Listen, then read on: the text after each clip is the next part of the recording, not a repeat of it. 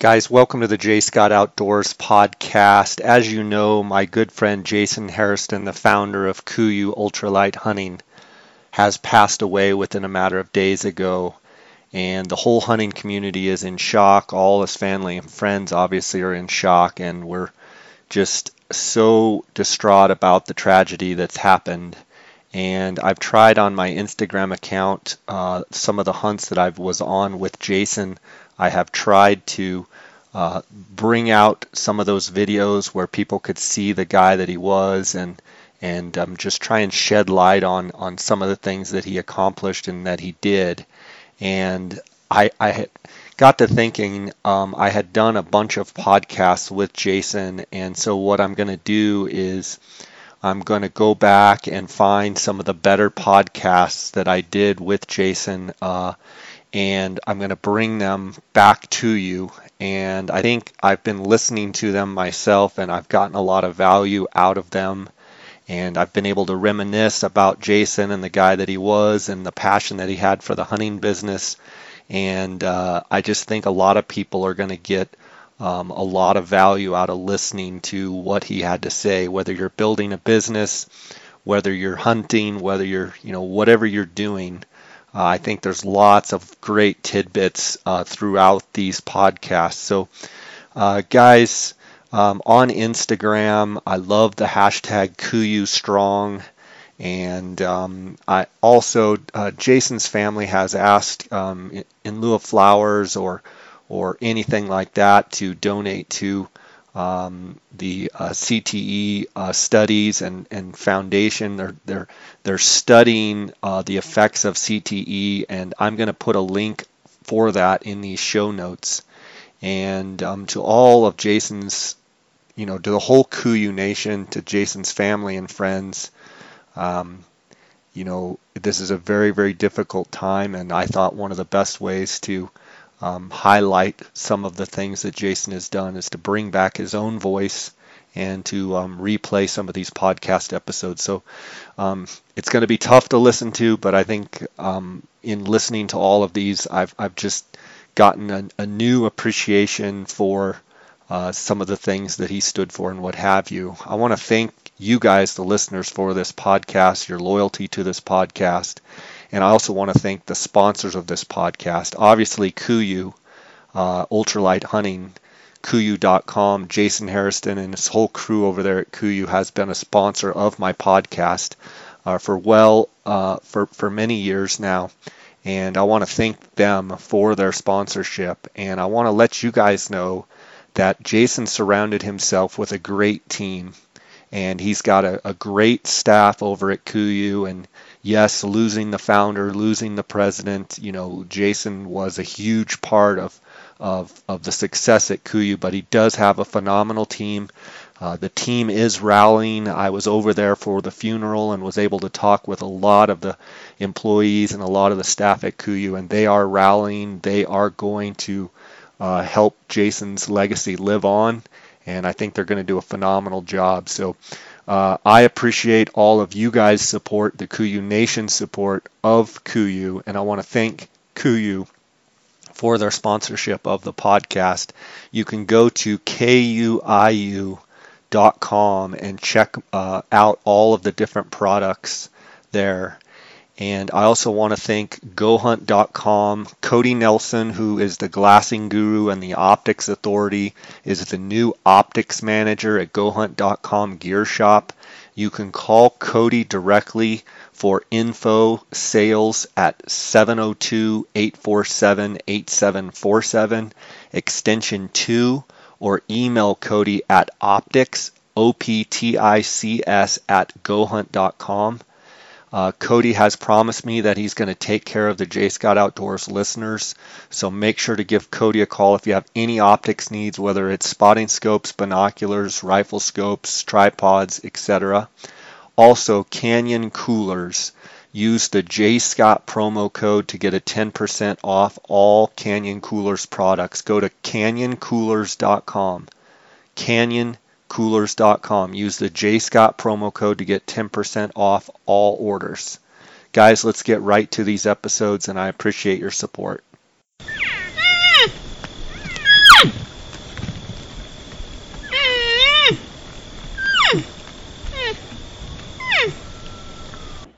Welcome to the J. Scott Outdoors podcast. Today is going to be a fun episode. I've got Jason Hairston, the founder of KUIU Ultralight Hunting, on the line, and I also have the brothers Travis and Brad Wiest from Texas on the line. And Travis and Brad own the Natural Caverns in San Antonio, Texas, just outside of San Antonio. And I became acquainted with Travis last year on a desert bighorn sheep hunt in Arizona. Travis had drawn a tag in Unit 15D, and Travis and Brad are both big hunters, but they're big archery hunters, and Travis wanted to do the hunt with his bow, and he came out and got a nice 10-year-old ram with his bow, and we had a great time. Brad was able to come and join us on the hunt, and everything went great, and I was actually invited to go to the Wiest farm this spring and get to see the cavern and the cave and the ranch. And got to hunt some turkeys and saw a bunch of hogs. It was just a great time. And today we are going to have a podcast. Brad and Travis are actually going to Arctic Red River on a combo hunt and for Dall sheep, mountain caribou, and moose. And they are KUIU they are KUIU junkies like myself. And they had some questions about some of the gear, and they haven't been to Arctic Red River, and Jason, the founder of KUIU, had, and I thought it would make a great podcast to get everybody together so that the Wiest brothers could talk to someone that's been there and done that. And so we're going to have a great podcast. Guys, I'll let you take it from here, and I'll try and fill in where I can. Jason, first and foremost, how are you doing? It seems like you've been real busy as of late, like always, and there's a lot of new KUIU gear coming out. Maybe you start out by just tell me how things are going at KUIU Ultralight Hunting. Jay, things are great. We've had a great first half of 2017. Sales and customers continue to support this brand are just fantastic. We're not just growing here in the United States, but internationally as well. We've got some exciting new stuff happening. Last month with the launch of our new mobile showroom, which has had just an amazing response to the first 3 cities we hit. We were just in Seattle last weekend, and the line to get in the truck for 3 straight days. It was just so amazing to see the response to it and see everybody's reaction to the truck and be able to see and touch and feel our product in person. For those that have never made it to a trade show or to our stores, it's been a great experience. It was beyond what we anticipated as far as the response and the reaction of our customers, and we're just thrilled with that. And then we launch our new international website that'll cover Canada and shipments into Europe later this month. And that's something that we've been working on for a long time. We want to service those customers in those markets in a much better way. And so our products will be able to get to customers in Europe in 3 to 5 days with localized returns and exchanges, and allow more people in those countries to experience KUIU, which is something I'm really excited about. So all those initiatives and all those things we've been working on have kept me running at 1,000,000 miles an hour, but it's what I love and never feels like work. Yeah, I've been following the KUIU World Tour and seeing the pictures on Instagram and talked to Brendan a little bit. He just said it's just been a phenomenal response. And one question I would have for you before we get into the podcast in regards to the mobile showroom, as far as I understand, every piece of KUIU gear in every size is on the truck. So in other words, anybody that is interested in coming out, they're going to be able to touch it, feel it, try on, and see exactly what size they are. But every it's not like it's half of what you have. Every piece of gear you have is there. It is, and we can help put together a skin-to-shell layering system. You can try it all on. We can put you in our packs. We have weight. You can test out our packs in a full system. I mean, get you totally dialed for any upcoming hunt you may have right there in person. And then we just fill out an order form. It ships to you the following week. It's a great way for people who haven't experienced our products or haven't seen everything that we make and be able to touch and feel and try it on, including like the tents and sleeping bags and the new boot line. It's a great chance for people to get in and feel it and test our products. I know you and I have talked before, Jason. I know we've talked before about one of the issues with going directly to the consumer is without having, retail spaces where people could do that other than, say, SCI convention and some of the, wild sheep shows and some of that. I thought it was the store here. Yeah. It's the toughest side of our business for people. Yeah, and so by going to them direct with the mobile showroom, it's just a phenomenal idea, and I think it's just another thing of you guys putting your foot forward to be customer first, It's exactly what I did. A better way to serve our customer, to give them a better experience, and it gives us the flexibility and mobility that opening actual physical retail stores, which is something we're considering as well, doesn't do, is get the product out to multiple markets and allow more people to see and experience and feel our products. As you've seen at the trade shows, somebody that's never seen our products in person or hasn't become a KUIU customer, when they do see our product line, they're able to feel our fabrics, they're able to look at our carbon fiber pack frames and feel how light our packs are, or tents, whatever it is that we make. They see the difference instantly and they become a customer. So it's just giving that experience to more people is the goal with it. For sure. I know you've got some hunts that you're training for right now, and I'm sure the guys are going to be asking you questions. But for the listeners out there, what do you have going on here for hunts coming up? Well, the one that's got my attention right now is an upcoming stone sheep hunt up with Art Thompson up at Gundahoo in northern BC. And I've got the joy to take Donald Trump Jr. with me on that hunt. So it'll be the two of us hunting together. Brendan's going to come to assist.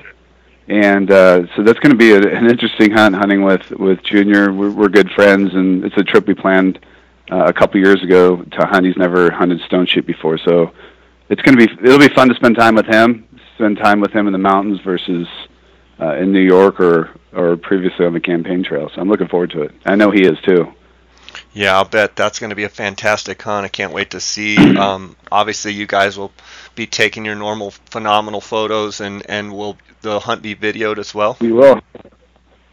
We will bring camera. We don't bring an actual video cameraman on this trip, but we will have a video camera with us, and we're going to trade off self-shooting that Brendan and I are.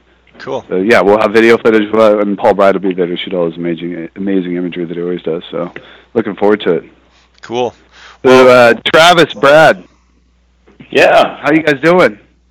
And we're doing great. It's starting to feel like summertime here in Texas, so we're looking forward to the Northwest Territories, McKenzie Mountains weather that we'll get to experience in September. Careful what you ask for.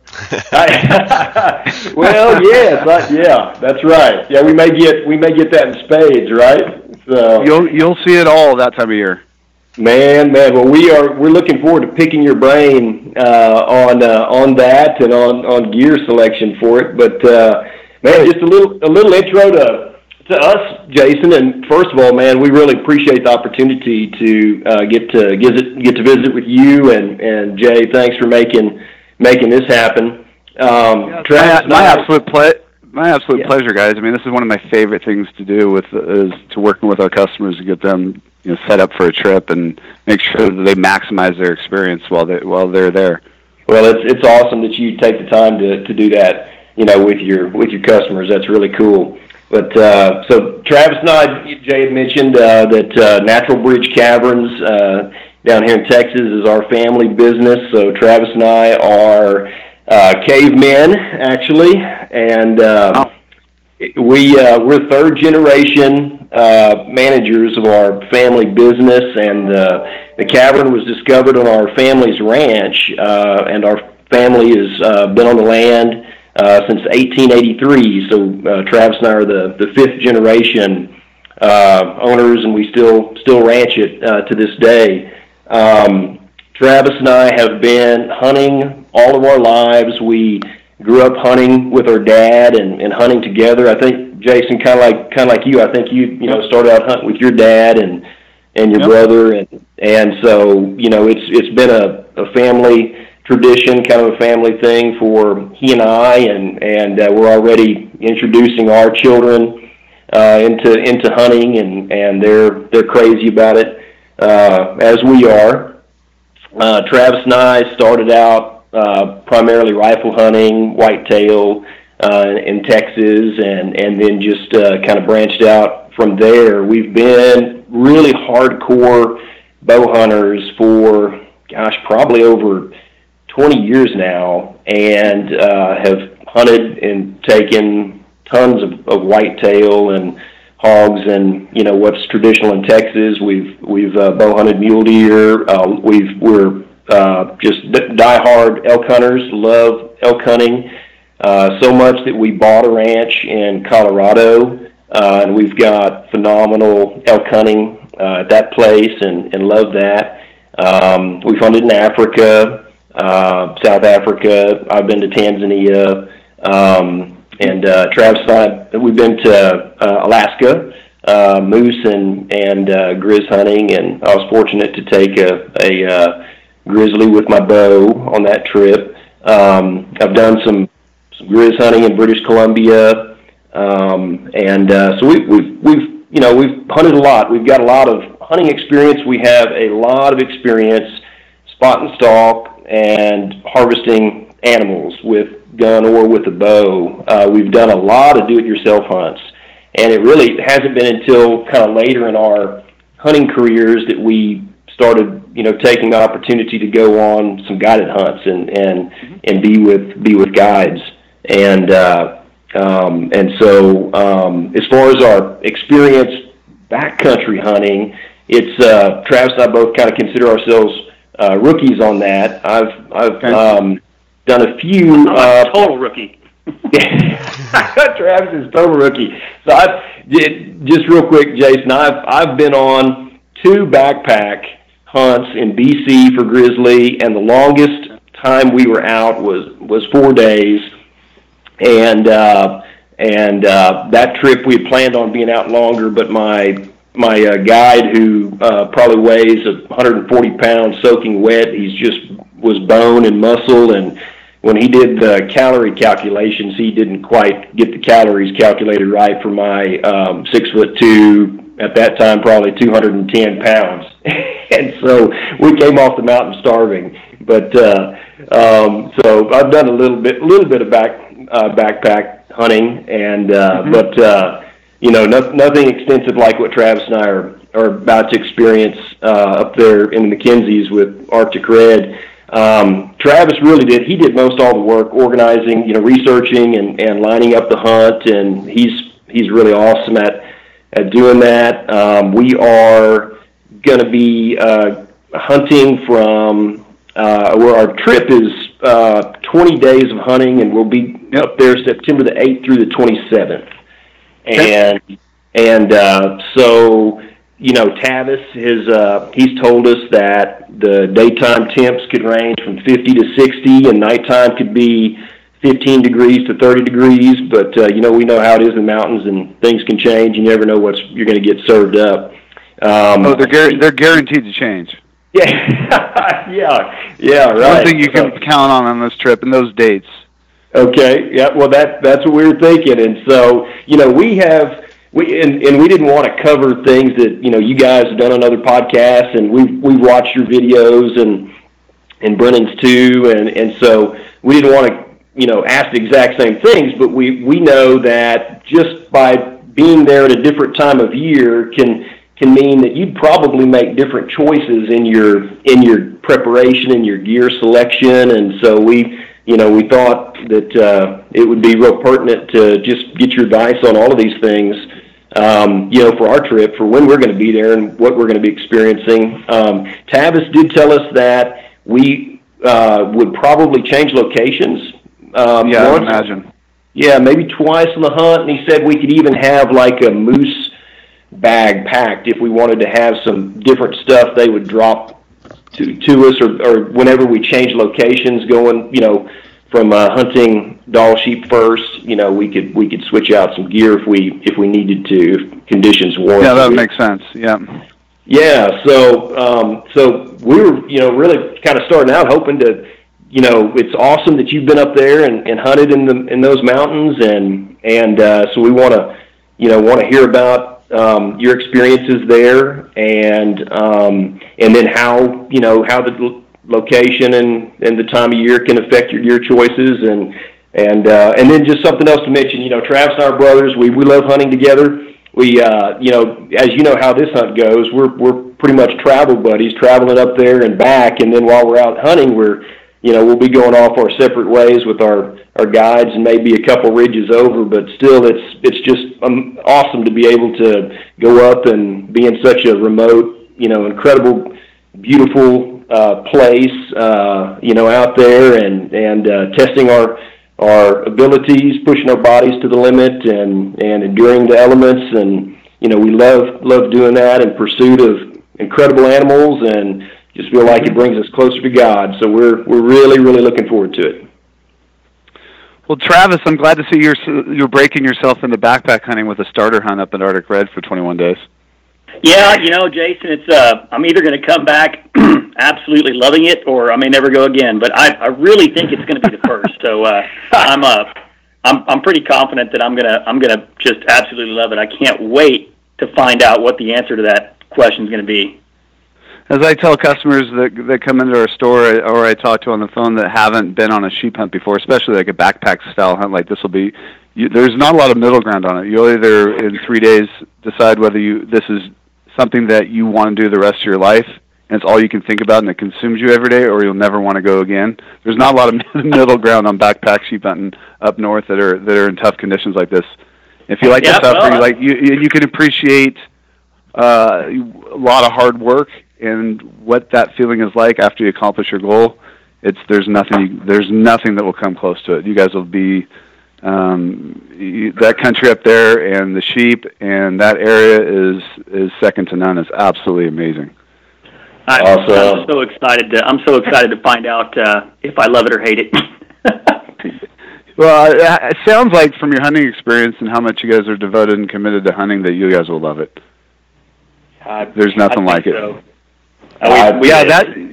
You brought up some good points. I mean, that trip being a 21-day trip, the dates that you'll be up there, you're going to have a wide range of conditions. You'll watch it go from fall into the start of winter in those dates, because that area is the farthest north territory in the Mackenzie Mountains to hunt. So you're just below the Arctic Circle. So you're going to see a lot of beautiful changes that time of year, from, like I said, from fall into the start of winter as you finish up your hunt. And you're going to be able to see a lot of movement of game. You're going to see a lot of things happening up there with the moose rut, with the caribou migration, and the movement of sheep out of the high country to the lower country, which creates a lot of opportunities. And I know in talking to Tavis in the past about that particular hunt and those dates, it's a great opportunity to find animals that they haven't found during the summer that they just never located. And they've had the chance to kill some really big sheep that time of year, and obviously some giant caribou and moose as well. They've got some tremendous moose hunting up there. And they just don't hunt moose. They've got a huge area, and they just don't harvest a lot of moose out of there. So the chance to kill something big and old is in all species is really there for you guys. And that's just that's a hunt I've considered doing on several occasions. I just never have gotten to a point where I could take off 21 days to go do it yet. But it's kind of on my list. So our wives are not happy about it, Jason. You never know. They may be thrilled. They're just acting like they're disappointed. But I think what Tavis is mentioning about separating out gear for your moose hunt, separate from your sheep hunt, makes sense, because you're going to be up in the high country for sheep. You're also going to find the caribou, at the same elevations you're finding sheep. You can also find them in lower elevations down in the valley bottoms, but in the same area as you're hunting sheep, you'll probably end up shooting your caribou as well, typically, unless you don't find one to shoot, or if you've had early weather that's pushed them down, which you'll catch them on their migration routes. But you're going to have the ability to hunt them either way. I would imagine they're going to put you on sheep to begin with, because that's going to be the toughest species to harvest, and you're going to want to spend the most amount of time, hunting sheep and making sure you get a ram.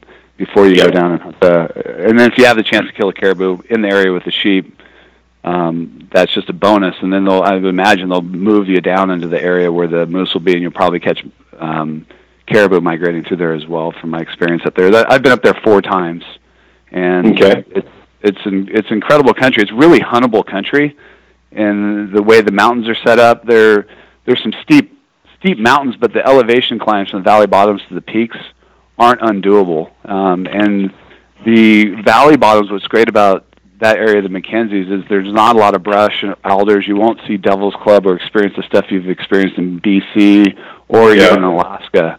It's really huntable stuff. You can move through that country pretty easily in consideration of other areas you can hunt sheep in that you'll find in other locations. That's one of the great things about the Mackenzies is the terrain and then the latitude. It's so far north that there's just not a lot of, you don't have to deal with the brush and the alders like you do in other areas further south.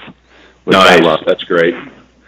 Yeah, and so for the sheep portion of your hunt, you guys are really going to want to focus on being really smart about what you pack and putting together a comprehensive gear list for your sheep portion of your hunt. One of the things that I always recommend is building a gear list, and we have examples we can email to you. But the goal with the gear list is to make sure you have everything you need in your pack, obviously. But what I think is even more important is make sure you don't have anything you don't need, and you don't overpack, and really focus on keeping that pack weight down, because you could be walking 10 to 12 hours a day in that country. And every ounce, every pound, day in and day out adds up. And so a gear list will keep you from overpacking, and in that country, that time of year, you'll be surprised at how little amount of gear you really need if you bring the right stuff. And you have a comprehensive layering system put together that will cover a range of conditions. And but you'll as I've seen with customers, or I've seen people at Norman Wells, which is the city you'll base out of before you fly into base camp, and going through people's packs for them.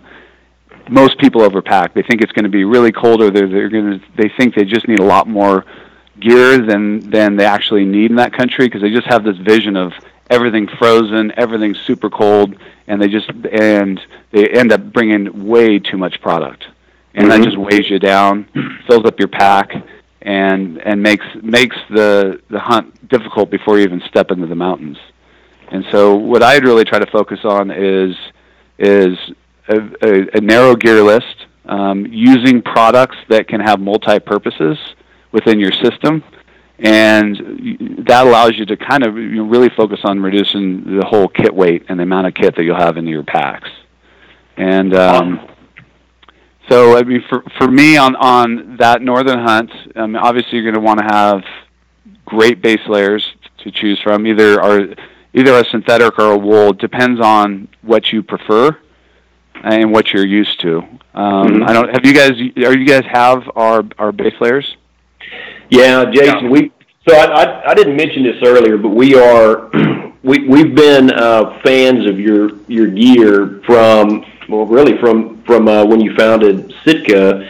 Travis and I bought Sitka gear that very first year it came out, and wore it on a Quebec caribou hunt, and then wore that for years. And then we were customers the very first year that you rolled out KUIU, and so we have been, literally Travis and I almost own every piece you have. There's a few we don't, but we're kind of addicted to it now.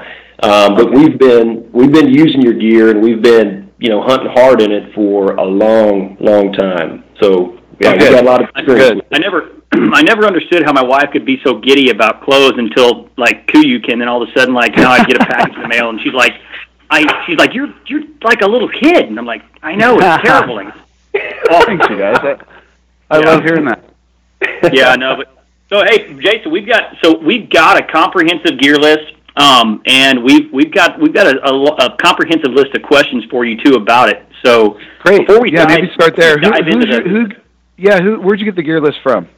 Well, I've done a lot of research, and we've been planning this trip for years, and I booked it 2 years ago, and so I got a gear list from you guys, And I've researched gear lists on the internet. I've been a Hunting Fool member for a long, long time. I've got Garth Carter's gear list that he used, and I've looked at other gear lists and articles that they've come up with, and guys like Brian Martin and other folks. And so just, kind of wherever I could, I've just kind of looked at a lot of stuff and done a lot of research. And so, but before we jump into the gear list, so I wanted to ask you about hunt prep and training. Great. If that's okay. Please.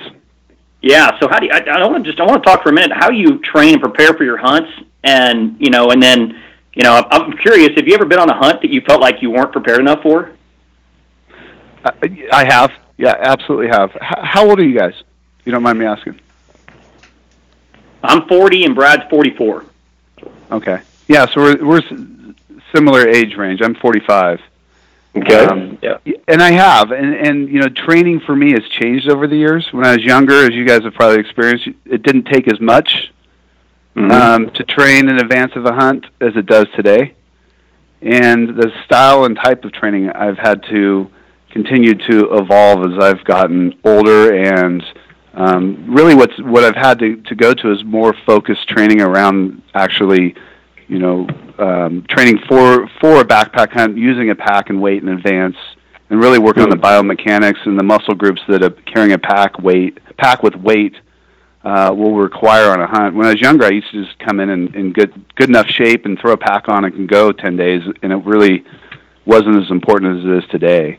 And for me, training is a year-round event for me, and it changes throughout the year. My goal is to come into a hunt and peak for that hunt, like a cyclist would do for a Tour de France. And if you study cycling and training for cycling like I have, you realize that you can't just be in tip-top shape year-round, or you'll burn yourself out, and your system won't respond when it needs to for a big event. So my training's focused for August every year. And, I go through the off-season of continuing a cardio base coming out of season, but cutting it back, getting more back into strength training through the winter time, and then as I get into the spring, start to layer in more cardio workouts. That includes running on a treadmill, trail running, and also some weight training 3 to 4 days a week to continue to keep my strength. And then as I'm coming into this time of year, I'm less than 60 days out of my sheep hunt. My cardio training continues to increase. I do interval training 1 day to 2 days a week on a treadmill, on a hill workout that I do on the treadmill or outside. And then from about 60 days out, which I started doing back towards the end of May, I start training with a pack and weight. And I don't advise training with a pack and weight year-round because it's just hard on your joints over time. But within 60 days of your hunt, I recommend starting to train with a pack and weight. And you can do that on a treadmill to build your base, but really you need to get outside in your boots, and I'll start with 50 pounds and work my way up to 90 pounds before I go on the hunt to really overload my legs with the heavier weights towards the end, so that when I get in my 50 pound pack, it feels light. And that just gives you're really kind of just a mental advantage too when you throw on your pack and it seems light compared to what you've been training with prior to the hunt. Yeah.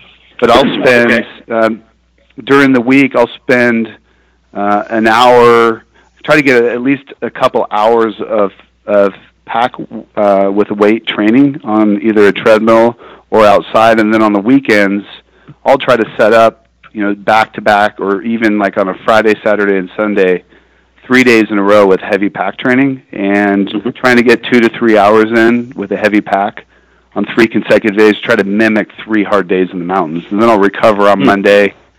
Back on Tuesday, I'll do an interval workout with a pack on the treadmill, and then spend another interval day on Thursday with a pack with weight on, and then some easier days with packs and weights on the treadmill, but then back in on Friday, Saturday, and Sunday with some longer events back to back, so your legs aren't recovered when you're going to the next day. Okay. And then about a week before the hunt, I'll taper back down, let my muscles recover, let my legs and joints recover, and then I'm ready to go on the hunt. So and as I get closer, I'm increasing weight.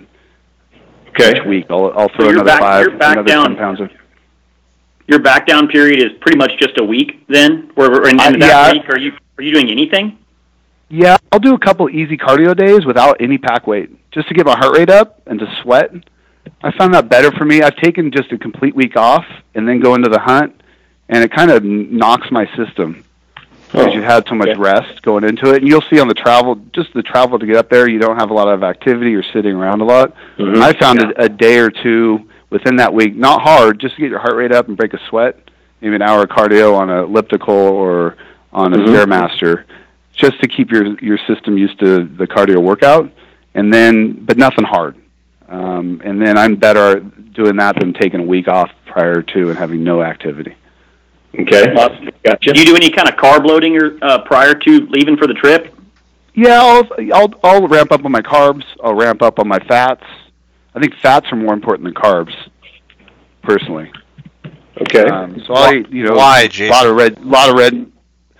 Oh, carbs will burn. Fat you'll store, and it has higher calories. And you want to try to load up on those, last couple of weeks before the hunt. I'll try to put on weight before the hunt because you're going to take it back off. Any fat stores you can get. You just want to juice your system with fats and carbs prior to going in. And I think fats are now more important than carbs, and the research kind of points that direction too. Jason, how much weight do you typically lose on a hunt like this? It'll kind of depend on how in shape you are going into it, but you can lose a pound a day. Okay. Yeah. Now, 21 days, will you lose 21 pounds? Probably not. Your system will kind of start to get used to it. But initially, you can lose a pound a day very easily. I mean, if you think about, for me, if I'm training for an hour, I'll burn over 1,000 calories. And you times that by a 10 or 12-hour day. And you can just start to run the math on your calorie deficit. And there's just no way you're not going to lose a pound a day. I know people that have gone in that aren't in great shape that can lose 2 pounds a day. Yeah, okay. Gotcha. Wow. Huh. So for those guys, that could be like 40 pounds. Well, your body will, on a shorter hunt, you can lose, like on a 10-day hunt, you can lose, I know guys that lost 20 pounds. Wow. But on a longer hunt, your system will start to get used to it. Yeah. When you guys get down and start hunting the moose and potentially the caribou, that hunt won't be as difficult as hunting the sheep. And your calorie burn will be a bit less. You'll get better food when you're probably hunting for moose. They'll do a food drop for you or several food drops.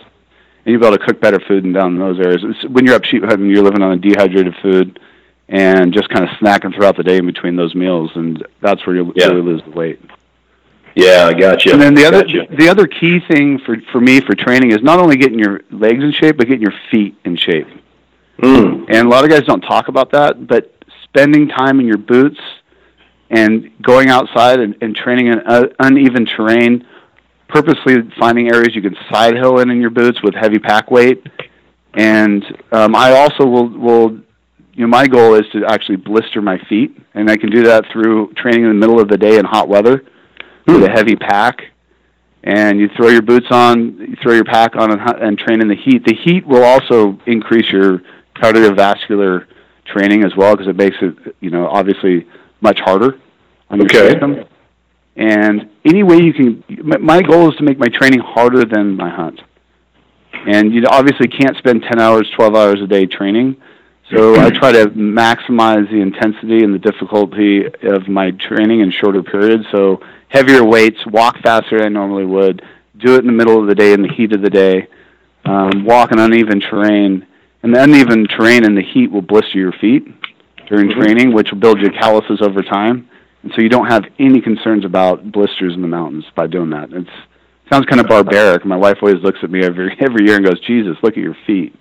And, but it gives me that insurance that I don't have to worry about it when I'm there, which I've seen guys lose days of a hunt because their feet are so blistered. Yeah. You're just in uneven terrain. Your feet are going to be sweating. They're going to get wet. And, that can lead to blisters. Jason, you go to the point where you actually, when you say blistering your feet, do you go to the point where okay, I'm about to develop blisters, or do you take it all the way until you rub? I mean, you know. I've gone. I'll take if I'm going on a 3-hour hike that day and I'm starting to get blisters, I just keep going. Really? Yeah. Okay. And I don't know a lot of people that do this. People think I'm crazy about it, but yeah, I'll come back from a 3-hour hike in the heat, and I'll have blisters on my toes and the back of my heels. And it's weird; it doesn't happen, you know, in if I go train in the morning or when it's cooler. It happens with heat, and I think it's your feet swell; they get really sweaty, and they'll end up blistering. And you know, even with boots that are well broken in, that'll happen to me every year. Really? Okay. Huh. Mm-hmm. Jason, you brought up a good subject. What do you do to deal with blisters if you get one, you know, on a trip? I don't get them because I get them before and then callus. Okay. I don't have to deal with them, right? And that's why I do it. You know, what I've done in the past is duct tape. It's about the only thing I can find that will stay on for a period of time, because the blister care stuff they have out there, when you put your feet in those boots and you're getting that sweaty and covering that many miles, it ends up just balling up and coming off, and then it can actually be a pain in your butt because it's down in your boots and you got to pull your boots off and your gaiters off. So, Jason, I do have one question. Was it you that said that you sometimes just soak your boots and go out with wet boots and wet socks and do that? Yep, I will. If I'm breaking in a new pair of boots, I do that. I'll soak my socks, throw it on, lace them down, and hike in them. It'll stretch the boot a little bit. It also, I mean, that's the easiest way to get blisters. Wet feet, wet boots. Yeah. And just part of breaking in my boots, my socks, my feet prior to the hunt. Yeah. I'm guessing this is probably done many, many months in advance of the trip. I'll do it. So my trip is in August. This weekend is the first weekend I'll go blister my feet. So, and then I'll do it again the following week. Usually it takes 2 or 3 hikes like that, and then then it doesn't happen any longer. And will you pop those blisters, Jason, or will you just let them blister and leave them? If they're clear, I leave them. If they're bloody, I pop them. Okay. Oh. And then if they're if they're clear and they just get really big, sometimes I'll pop them over after a period of time. But I let them heal that way first, and then I'll pop them. Usually they just kind of go down on their own. Yeah. Well, good news, Travis. We got enough time to start getting some blisters before our hunt. Yeah, I'm scratching my head on this advice here. I'm not sure about that one, but Well, you can wait and deal with it in the mountains. I mean, if you're going to deal with them, I'd rather get it over with. I'm going to listen, but man, it's crazy. That's a good point. Good point.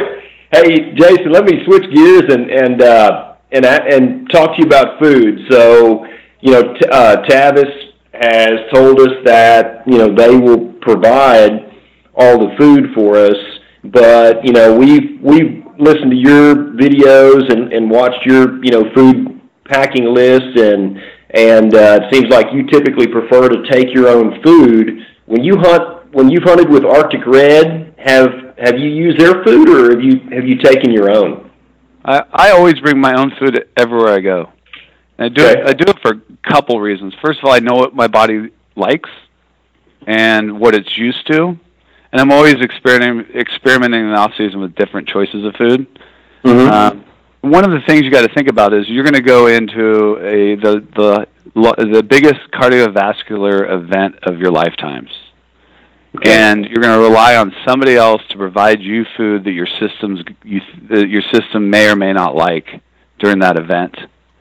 And I know a lot of people that don't feel good on those hunts, that the food that's provided, they don't really care for. And if you don't like the food or love the choices of food when you start the hunt, you're going to hate it 5 days in when you're just totally maxed out because of the challenge, physical challenges of the hunt. And you'll get to the point where food doesn't even taste good, doesn't sound good, because you're just so exhausted, and you almost have to kind of force yourself to eat. And if you don't like what they offer to you, and there's some food that turns your stomach or makes your stomach upset, which happens, then it's a really big challenge. I mean, it's just a variable I like to take out as an option that may impact how I feel on the hunt by packing my own food. The other thing is the guides will not know how much you guys like to eat. They won't know how much food to bring, and the last thing they want to do is have the experience like you had, where they don't bring enough. So typically they're going to overpack. Okay. To be careful, right? They're going to go on the overpack side, and they're going to hand you a food bag that's going to weigh, if you're going in for 10 days, it could weigh 30 pounds. Where I pack for 10 days, I know I need 2 pounds of food a day, and my pack load is going to be 20 pounds, and it's going to be broken out into each meal. I'm going to have exactly what I know I need and exactly what I know I like to eat, what my body's used to, because I eat it on a regular basis. And I've gotten away from bringing power bars or just Cliff bars like I've done in the past, and gone more to like regular types of foods, bagels and peanut butter, and more whole foods than just bars or candy bars, which they'll typically pack, because the sugar over time just gets, your stomach gets tired of it, doesn't respond to it well. And what I found is by packing my own food and bringing more normal types of food, that my body just responds better to it. I feel better. And a big key to this thing is the mental aspect of the trip. It's going in totally prepared physically with the right equipment and gear, and then so many people forget about the food aspect and nutrition during that event. And it's as important as anything. And I just don't like to risk it on the guides being able to provide what I like. Yeah. They won't. And they're going to overpack it. Yep. Gotcha. You'd recommend that we test different foods to kind of find out what backcountry type foods, find out what we like. You have a great food video on your website, Jason. Brad and I both watched it, and it's really good and very helpful. Thank you. Yeah, that's years and years and years of working on food, and I'm always working on my menu and looking at calorie counts, calorie per ounces, maximizing the fats and the calories per ounce on food to try to maximize how many calories I can get out of 2 pounds is kind of the goal, right, every year. Yeah. So that video will give you a lot of insight to how I pack and what I bring, and what's worked for me in the past, and how I've refined that over 3 decades of backpack hunting. Yeah. Well, it makes a lot of sense, Jason. And if we were just going to be out for 5 days, you can pretty much kind of tough through eating whatever. But as long as Travis and I are going to be out in the mountains, we can get really tired of what the guides provide, and it's really important that we have the right amount of calories and things be as perfect as can be. So yeah, absolutely. I would recommend maybe for that long of a trip, you pack for. I would do your own food for the sheep portion of that hunt, and the moose portion of the hunt. They're going to fly in good food. You're not going to be as remote as you are for the sheep. And when they move you, I'm sure they're going to load you up with food, and you probably won't be moving that much where you're moose hunting, just because you got to get the moose out. And you probably would be fine with what they provide you for that portion of your hunt. But for the sheep portion, I would definitely recommend bringing your own food if you guys are up for putting the menu together. Yeah, that sounds great. Sounds like great advice. Gotcha. Yeah. Well, and then if that's maybe we just have to take our own food for 10 days or not the entire time. Yeah. Exactly. Yeah, exactly. Right. Bring a 10 to 12 day, your own food for 10 to 12 days of the hunt for the sheep. Yeah, that makes sense. What about supplements, Jason? So I think on your video you take a Hydrate and Recover, and Travis and I are big fans of we like the Wilderness Athlete products. We use the multivitamins and the Hydrate and Recovers and all that stuff. Do you just take one Hydrate and Recover per day, and do you take multivitamins with you? What supplements and stuff like that do you take on a hunt? Yeah, I'll bring my multivitamins, and I'll take those in the morning. I bring a Hydrate and Recover, and I'll drink that at night before I go to sleep. And I just bring one per day. You might bring 2, just depending on how much of that you like to drink. I don't put it in my hydration bladder for the day because it makes it hard to clean out, but I'll bring a Hydrate and Recover, and I'll drink that at night after or with my meal. Yeah. Well, from experience, I will get cramps my first night, in the mountains at high altitude if I've really, been exerting myself hard that day, and I swear it's like that Hydrate and Recover it's a miracle drink for me for making cramps go away. Yep, I have a tendency to cramp as well. I've always, through my athletic career and in hunting, I've dealt with that too, and it does help. Yeah. What about water purification up there, Jason? When you went, did you take anything for water purification, or is the water okay up there? When I hunt north, I never bring anything to filter water. If I'm hunting lower 48, I always filter my water. I've never had a problem up north, or needed to filter water. I've always been able to drink right out of the streams, and I had no issues. Is that common? That's me. It seems to be. I know some people that have gotten Giardia on northern trips, but I don't hear about it a lot, and I've never had the need to, or ever had that experience up there. I've never filtered. So it's kind of if it's something you're really, really worried about, you certainly could bring a filter. The guides won't have one because they don't ever need them up there. And I've never worried about it. Yeah. Okay. Travis, I think Tavis told us that they don't worry about it, and his guides don't use it, so that matches we up. have hundreds if not thousands of customers that go on these types of trips, and I rarely hear about somebody getting Giardia up north. Yeah. Okay. Good. That's a huge weight savings right there. Not having to pack a bunch of water or pack filtration system. Yeah. There's water access to water is absolutely no problem up there. Yep. How much water would you carry? Like typically, would you carry your full hydration bottle, or would you carry it partially full since you know you could get water everywhere? I just fill mine up in the morning, and I carry our 3 liter. And that way I don't have to stop to refill, and drop my pack and get it out of my pack. You certainly don't need to carry that much water. You will be crossing lots of rivers. One of the things I'd probably recommend is bringing like a Nalgene type of bottle and putting it in your side, somewhere that's easy to access off your pack. And it's typically what the guides will do. And then when they stop to stream, they'll fill it up and drink out of it. I just like to sip on hydration throughout the day, and then I'll bring a Nalgene bottle to drink out of at night, and then keep it in my side pouch in my pack. I can grab and fill out of a stream if I need to. And if you had a problem with your bladder, you've got another water container to use. And you can use that then to mix your Hydrate and Recovers too. Exactly. Yep. Okay. And try not to mix up your pee bottle with your drinking bottle. Well, you only do that once. You hope. Yeah. Highly recommended pee bottle. Yeah, I saw that on one of your videos, and I thought that was ingenious. Yeah. So. Oh yeah. Yeah. Yeah. Actually, Paul Bride, my photographer, that's shot so much in the outdoor world and climbing and mountaineering, and he's the one that introduced me to the miracle of a pee bottle, not having to get out of your sleeping bag at night. And once you use one, you'll never go back to not going to the mountains with one. Especially in the middle of a storm. Yeah.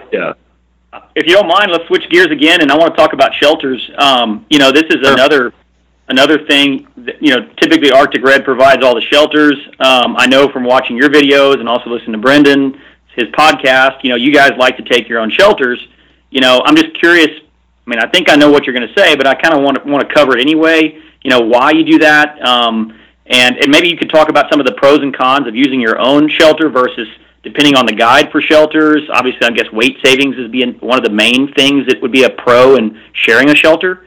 But could you just kind of touch on that subject for a little bit? Yeah, I always bring my own tent, and a lot of the outfits up north, they're not going to be using tents that are as well made as ours or focused on weight reduction. That's kind of first and foremost. And then, you think about a tent that's used up north. Some of them will go, they'll use a tent for multiple years. So you don't know if it's going to leak. You don't know if it's got a problem. It could be a problem they didn't even know existed, but was created from the previous client, or something that happened on the previous hunt. And so you may end up with a tent that leaks. And like I said, some of the tents that I've seen that the outfitters are using aren't the most modern tents, or not the most expensive tents out there, because they go through so much gear on outfitting clients. And then for me, I like to have my own space. at night. I sleep better without somebody next to me, and having the ability to lay out my gear in my tent at night, let things dry, having my own space to move around and not worrying if I'm waking somebody up, and I just have a better experience having my own tent and sleeping in my own tent. And those are kind of the reasons why I always bring my own. No, it makes total sense. And which tent do you select for what kind of trip? Maybe talk about how you select your tent, your shelter. Sure. Yeah, for my sheep hunts up north, I'm typically bringing our Mountain Star.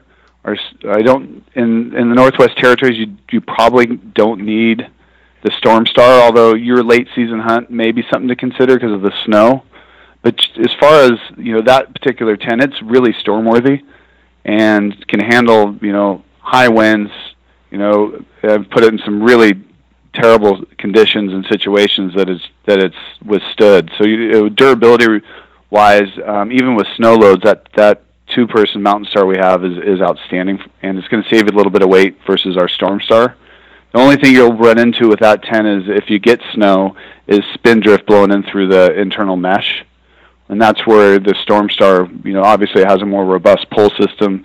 It has some unique fabric in the X-Pack fabric in the seams for really terrible storm situations and heavy snow loads. But you shouldn't run into that in the Northwest Territories. I mean, the only thing you might get is some spindrift blown in, but you can just sweep out of your tent and get away with our Storm Star tent. What is spindrift? It's the light snow that the wind will pick up and blow, and it'll blow it. It can blow it underneath your vestibule and into your tent. And I've come back on trips and found 3 inches of snow in my tent because of spindrift blow. The Storm Star tent is designed with a layer of breathable fabric and mesh, so you can zip the breathable fabric up and it keeps the spindrift from coming inside of your tent. Okay. But I don't think, for that hunt, you guys will get snow on and off, but I don't know if it's going to be enough to want to and justify bringing the extra weight of a Storm Star tent, especially on your sheep hunts. Okay, gotcha. Travis, we learned a new meaning of spindrift. See, Travis and I are also into long-range shooting, and so we know spindrift from long-range shooting, but not blowing snow. Yeah. I'm sure I'm going to learn a lot more as this goes on. But so another. I was just curious, about bears on any of your trips up there, and Tavis had told Brad and I a story about a grizzly flipping him up on top of his brother inside a tent, and that he ended up having to shoot that bear, that had come in there, and being that we're bow hunting and being that you're not allowed to pack a pistol into Canada, which really sucks. The only weapon I have is a sharp stick.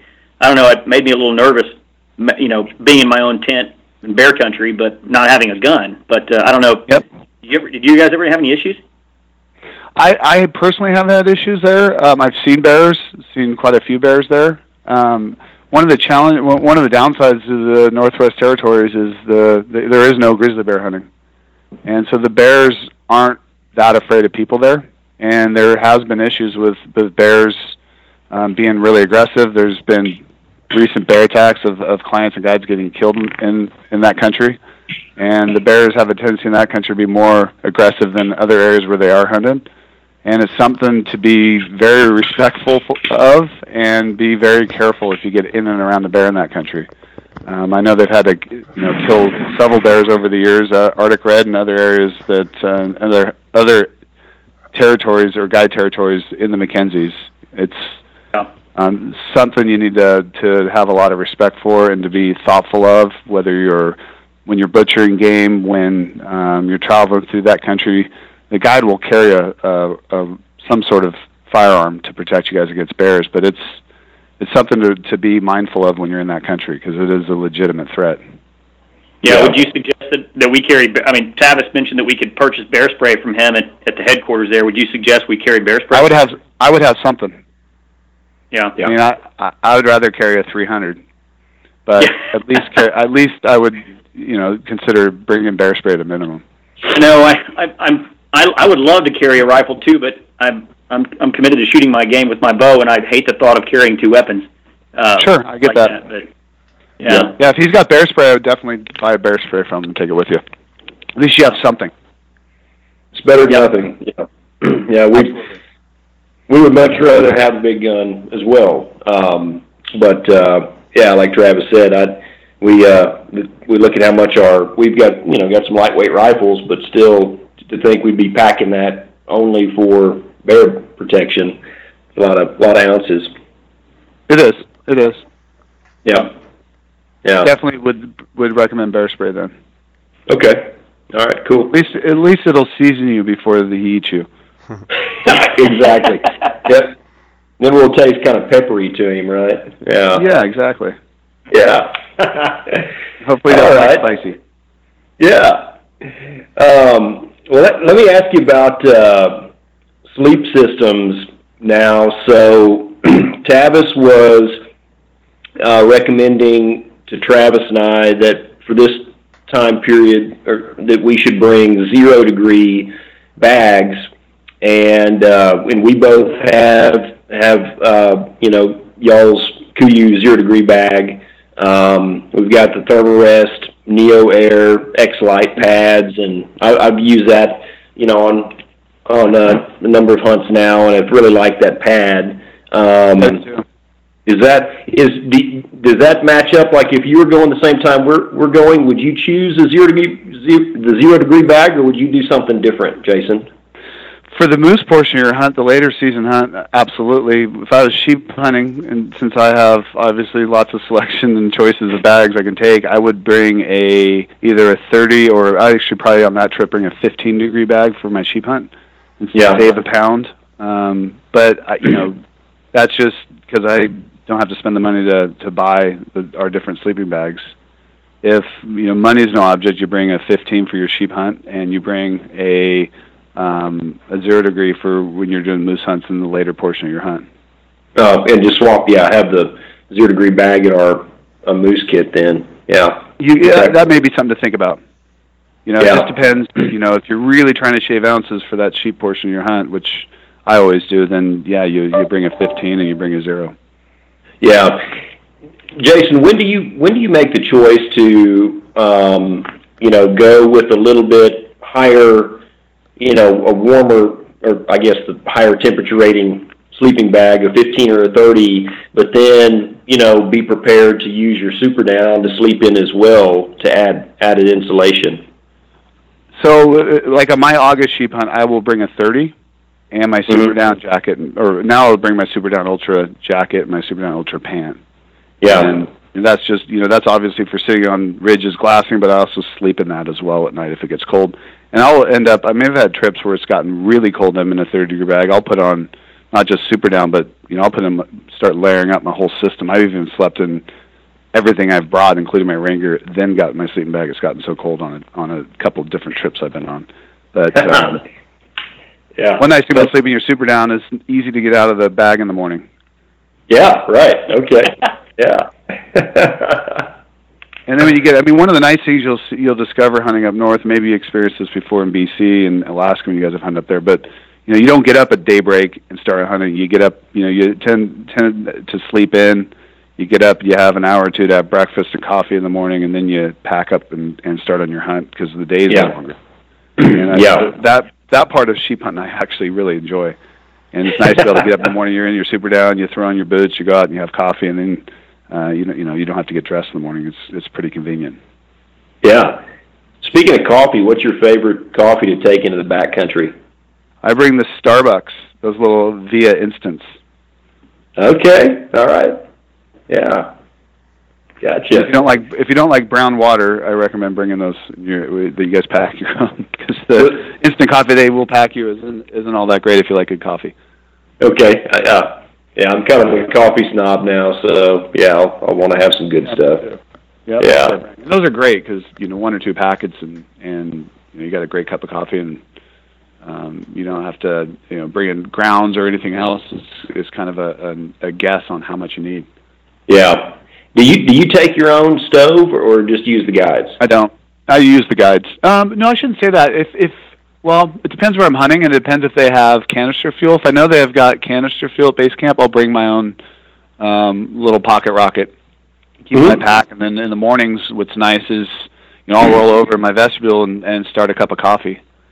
And I bring a small aluminum mug with me, and then you roll over, you put your coffee on the stove, you turn on your stove, and it warms up the inside of the tent. It's kind of nice.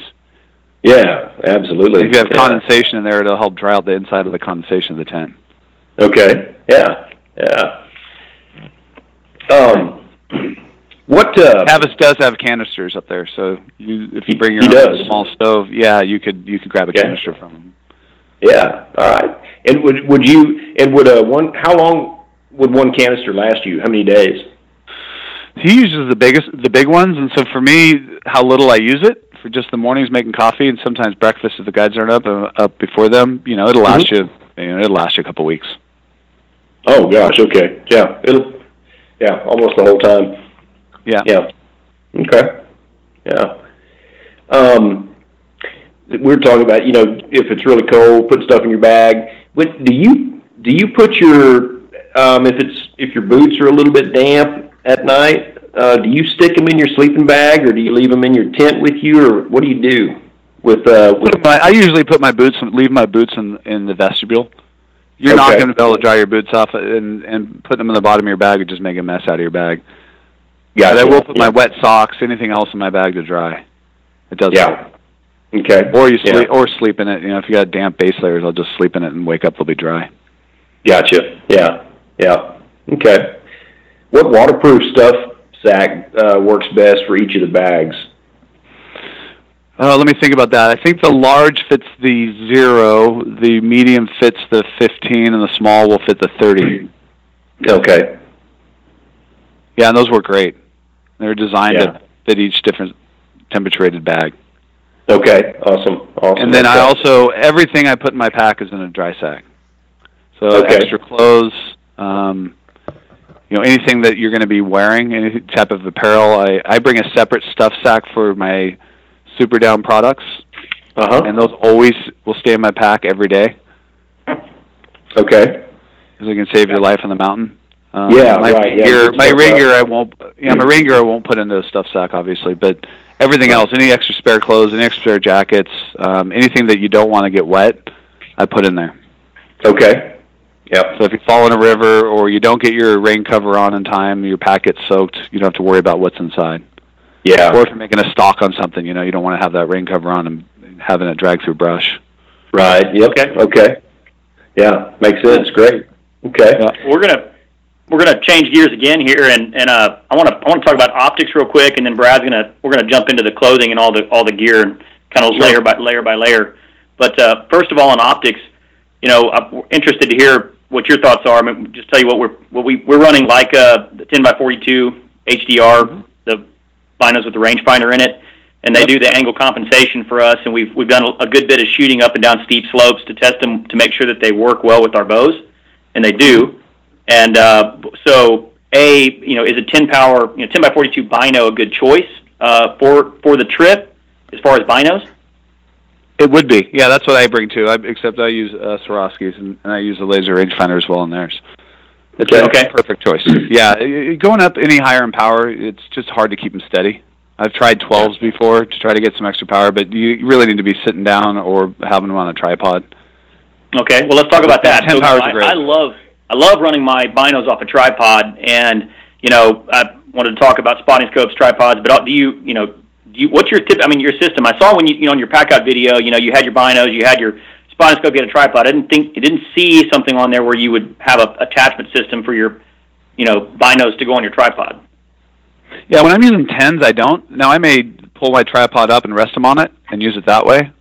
Mm-hmm. Just depends on how you like to mount your binos to your tripod. Obviously you can do that. I've just found that with 10s, if I could just extend my tripod and rest them on there, it works fine for me, and I don't need the adapter. But that's kind of personal preference. Yeah. Okay. If I'm using 10s, absolutely. Or if I'm using 12s or anything, or 15s, I absolutely use an adapter. Yep. Yeah. Okay. That makes sense.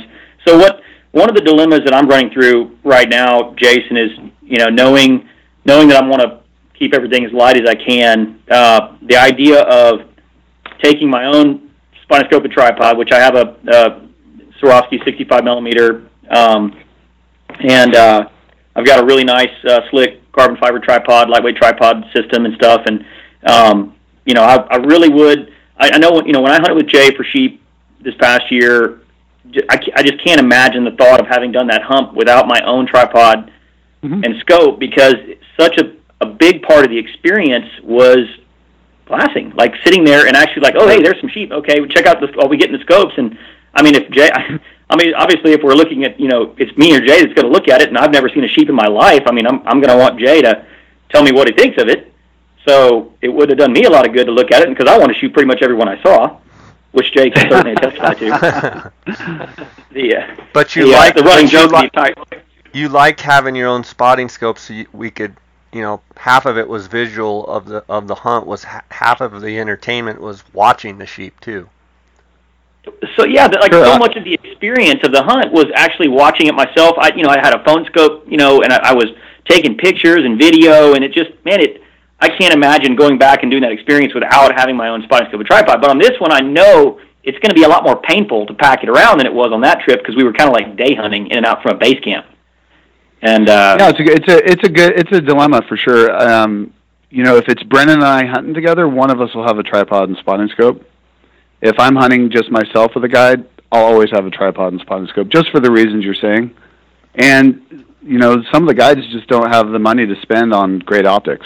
And so you might have a guy with an old beat-up Nikon spotting scope. He's used to it. But for you to look through it, it drives me nuts. I like having my own optics. Well, a 65 millimeter Swaro is what I'll bring on a backpack sheep hunt, versus like the 95. You'll switch to 95 when? No, versus like a 95, which I'll use on hunts that aren't 10-day or 12-day backpack sheep hunt. I'll use a 65 millimeter scope on those hunts, and it's plenty. Okay, so one of my ideas was obviously to take my stuff and then just suggest to the guide that maybe that we just share my scope and tripod setup to save weight. The guide will want to bring his own. He will. Okay. Yeah.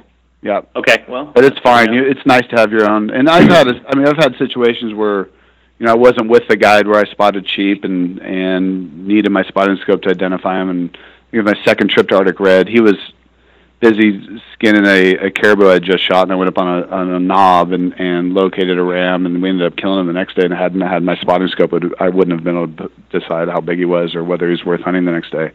I just like having it. Yep. And some days, some mornings you might get up before the guide, and you might see sheep or animals, and you want your spotting scope. I just like having it. No, I think it's absolutely worth the extra weight.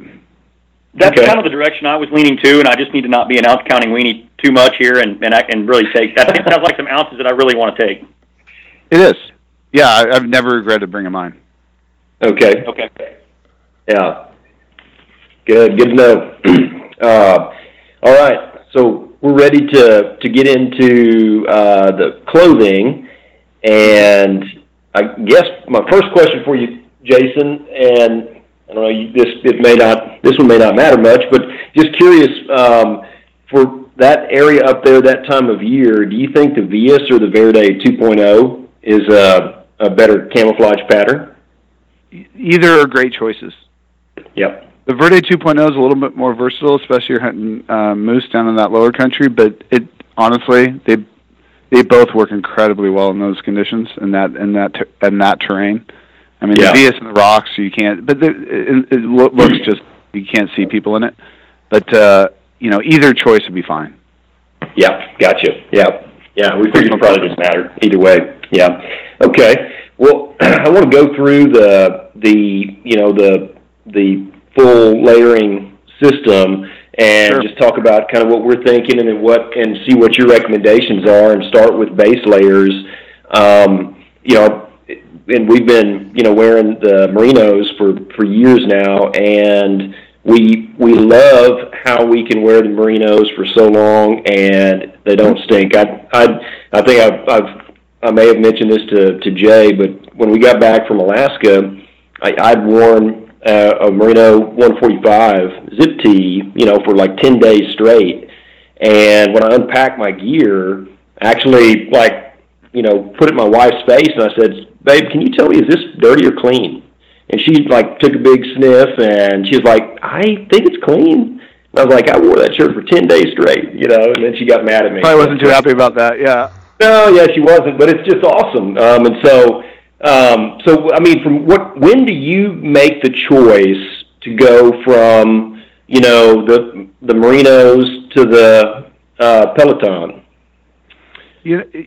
Both are great choices, and there's I don't know if there's a better choice between one or the other. I think a lot of it's personal preference. Yeah. Some guys just don't like the feeling of Merino against their skin. The one thing I don't like about Merino personally is how long it holds moisture and how long it stays wet versus the Peloton. Yeah. And that's the only downside to it in how I look at it. The advantage is obviously with the keratin protein that makes up Merino wool, it's antimicrobial by nature, so it's going to stay cleaner. It's not going to have an odor, and that's that advantage to Merino. I mean, the downside to it's a hydrophilic fiber, so it's going to pull moisture into the fabric. It's how it functions to keep you dry when you're wet, is it's pulling moisture off your skin into the fabric. But because of that, then it holds the moisture. And for me, I've really started to spend and choose the Peloton for most of my hunts, just because I like a drier fabric against my skin, and the Peloton, because it has no elastic in it, dries incredibly fast. And, like I said, I hunted for years in Merino wool on these sheep hunts, and it's just the last couple of years that I've switched to Peloton, really for personal preference. But if you like Merino, you're used to it, that's a fine choice for this trip. Yeah. Would you take if going with Merino, would you choose the 145 zip offs, or would you go with the heavier weight for the sheep hunt? And then what would you do in the moose kit? Yeah, for me, what I do on the Merino is I'll take a crew T-shirt, so either a 125 or a 145. That time of year, I'd probably go with a heavier one, and then I'll bring a 145 zip tee. And why I like that is I can wear the crew tee as my main shirt. The zip tee, if it gets wet, I can switch into the zip tee during the day. Or if I need to add additional warmth, I can throw the 145 zip tee over the 145 crew and use it as a part of my layering system. Yep. And then for the kind of the midweight choice, what I've gone to instead of the Merino 210 is the Peloton 200, just because it's lighter and warmer and dries faster. And that's what I recommend on the bottoms too. I'd recommend the 145 zip offs on the bottom, and then the Peloton 200 for the zip offs to go over those for the later portion of your hunt. Okay, gotcha. Yeah. Oh, that makes great sense. But you would also add in the insulation layer then too as well. Of course, yeah. For the Super Down or the Kenai. I would for up there, no question, Super Down. Oh yeah. Okay. Yeah, it's just you're going to spend a lot of time sitting behind glass, and Super Down weight to warmth ratio is far superior to that of Kenai, just a warmer product. And then the other jacket you may consider for your later hunt is the Super Down Pro that's coming out. And it'll be out before your hunt. And that has twice the amount of down as our Super Down. And it's just a really, really warm jacket. And towards the end of that September, you're going to get some really cold conditions at night and in the mornings. And having that extra insulation, at least on the jacket, may be something to think about having flown in for your moose hunt. Gotcha. Okay. Not mandatory, but it is nice to have a really warm down jacket. Not even necessarily to hunt in, but just either sit in the glass or in the mornings and at night. Jason, do you happen to know what the weight is going to be on that Super Down Pro yet? It's still super light. I think it's like 15 or 16 ounces. Okay. Wow. And then when you were talking about the Super Down earlier, you were talking about the Ultra. You were talking about the new Super Down, right? Yeah, I'm 40% less weight, right? It is, yeah. I mean, the Super Down Ultra now is depending on your size, is like 6 ounces to 7 ounces. Yeah. Don't worry, Jay.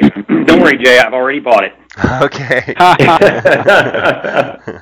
Yeah, and it's great. I mean, we picked up all that weight savings with the new fabric technology from Toray, and it didn't give up. And it's just as strong and as durable as the Super Down.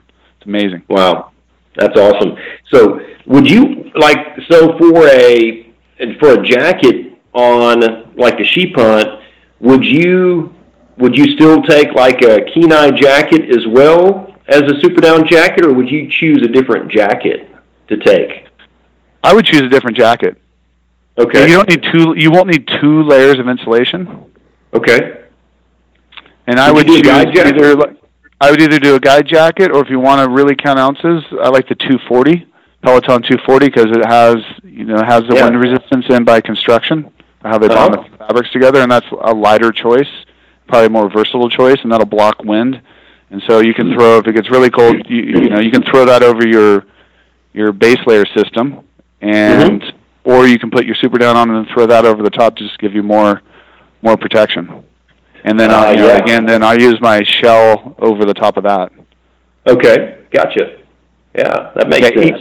Either of those would be fine choices. The guide jacket's going to be a little bit warmer, a little more robust, and more versatile as far as in the weather.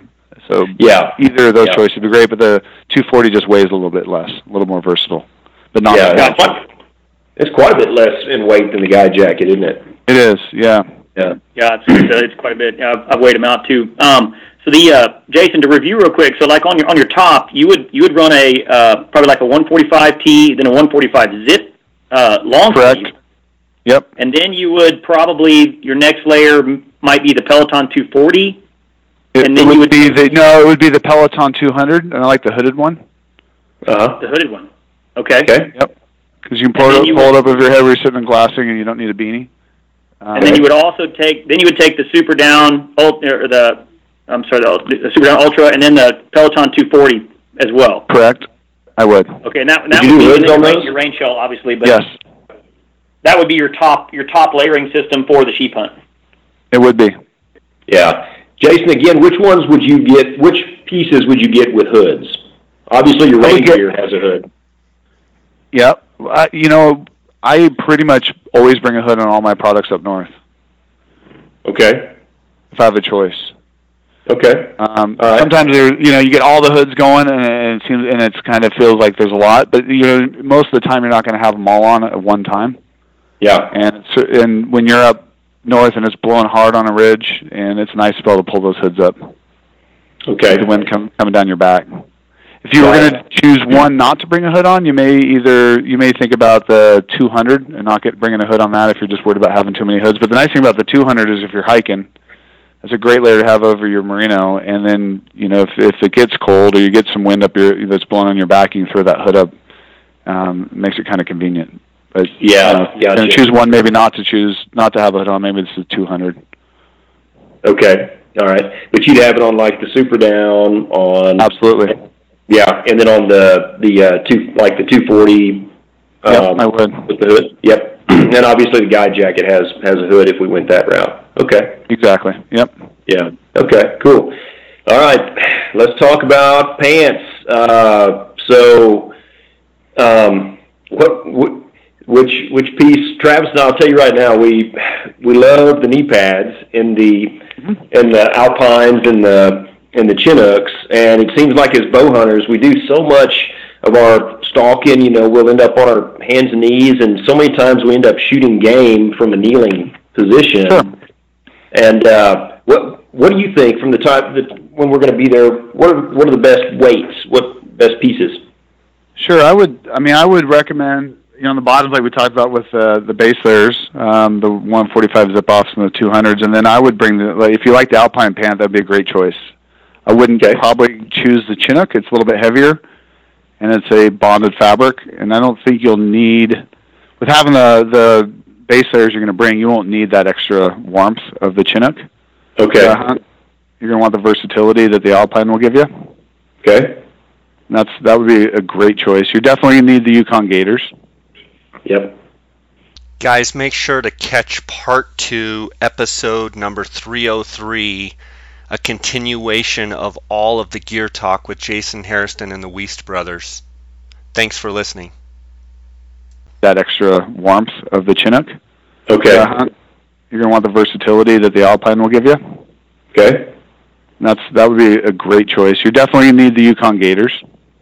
Yep. Okay. What about later in the Moose Kit bag? What pants should we throw in for that latter part of the hunt? I mean, that's where you may want to think about the Chinooks for the later part of the hunt. That way, if you get some colder weather, you get some wet conditions. Soft shell has a tendency to repel the water and wind a little bit better. Okay. All right. And I'll give you a clean pant to jump into for that portion of your hunt. Yeah, gotcha. Probably the Chinooks or the guides would be a good choice. Either one. Yeah. Either one would be great. Yeah, the guides are just a little bit warmer than the Chinooks. Yep, gotcha. Is there, as far as durability goes, is there any differences in the durability of the 4 different pants? Those choices? Yeah,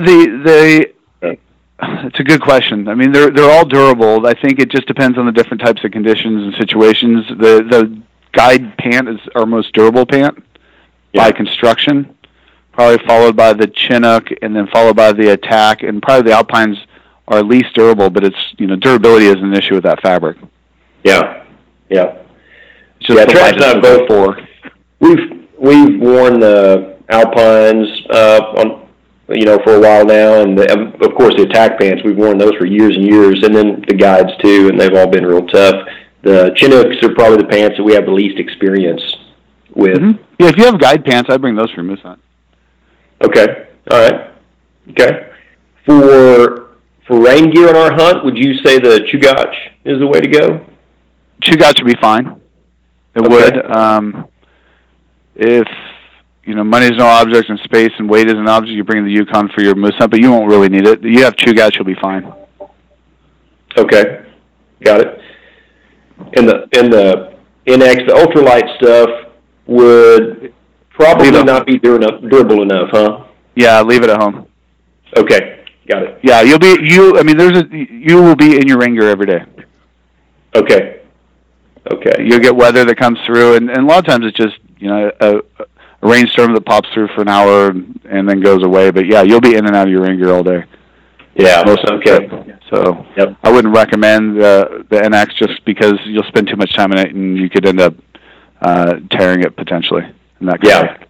Gotcha. Well, Travis and I, like in Alaska, I mean, we were in our Chugach rain gear. I mean, like almost every day. And in BC, I've been in it, and I mean, it is bomb-proof gear. It is. It's great stuff. I mean, for the weight and the durability, I mean, that being a 3-layer fabric, that weight is outstanding.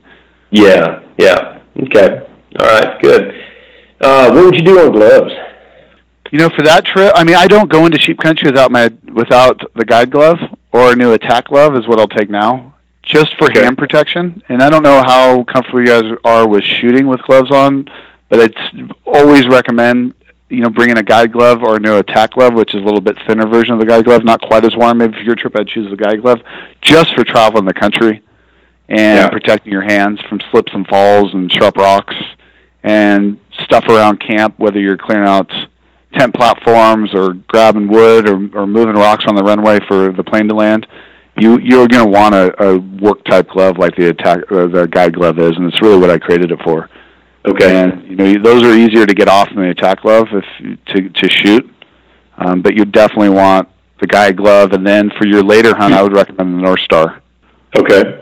All right. And then any need for waterproof glove on the sheep portion, like the Yukon glove, or do you think we can get away? You could choose the Yukon glove for your sheep portion of the hunt. Would be another great choice, and that one is waterproof. And it has a little more insulation with your later season hunt. Might make more sense than the guide just thinking about it, talking to me about it. Okay. I'm used to just running the guide glove, and if it gets wet, it dries, and I don't worry about it too much. But actually, with your hunt, I'd probably recommend the Yukon. Okay, yeah, and I have a tendency to get cold hands, really, really cold hands. My hands get really numb. But I've got mine set up so I run a large in the Yukon glove, and then I run a medium in like the the Peloton or the Merino thin gloves, and I can layer. I recommend the Peloton for that hunt. Yeah, no, that's what I do. It's a great choice. Okay. Yeah, good. Yeah, and shooting with gloves, I can't do it with thicker gloves. I have to have if I shoot with a glove at all, it's got to be a really thin glove. So like the Peloton, really thin glove would be something I could shoot in. Yeah. Okay. Yep.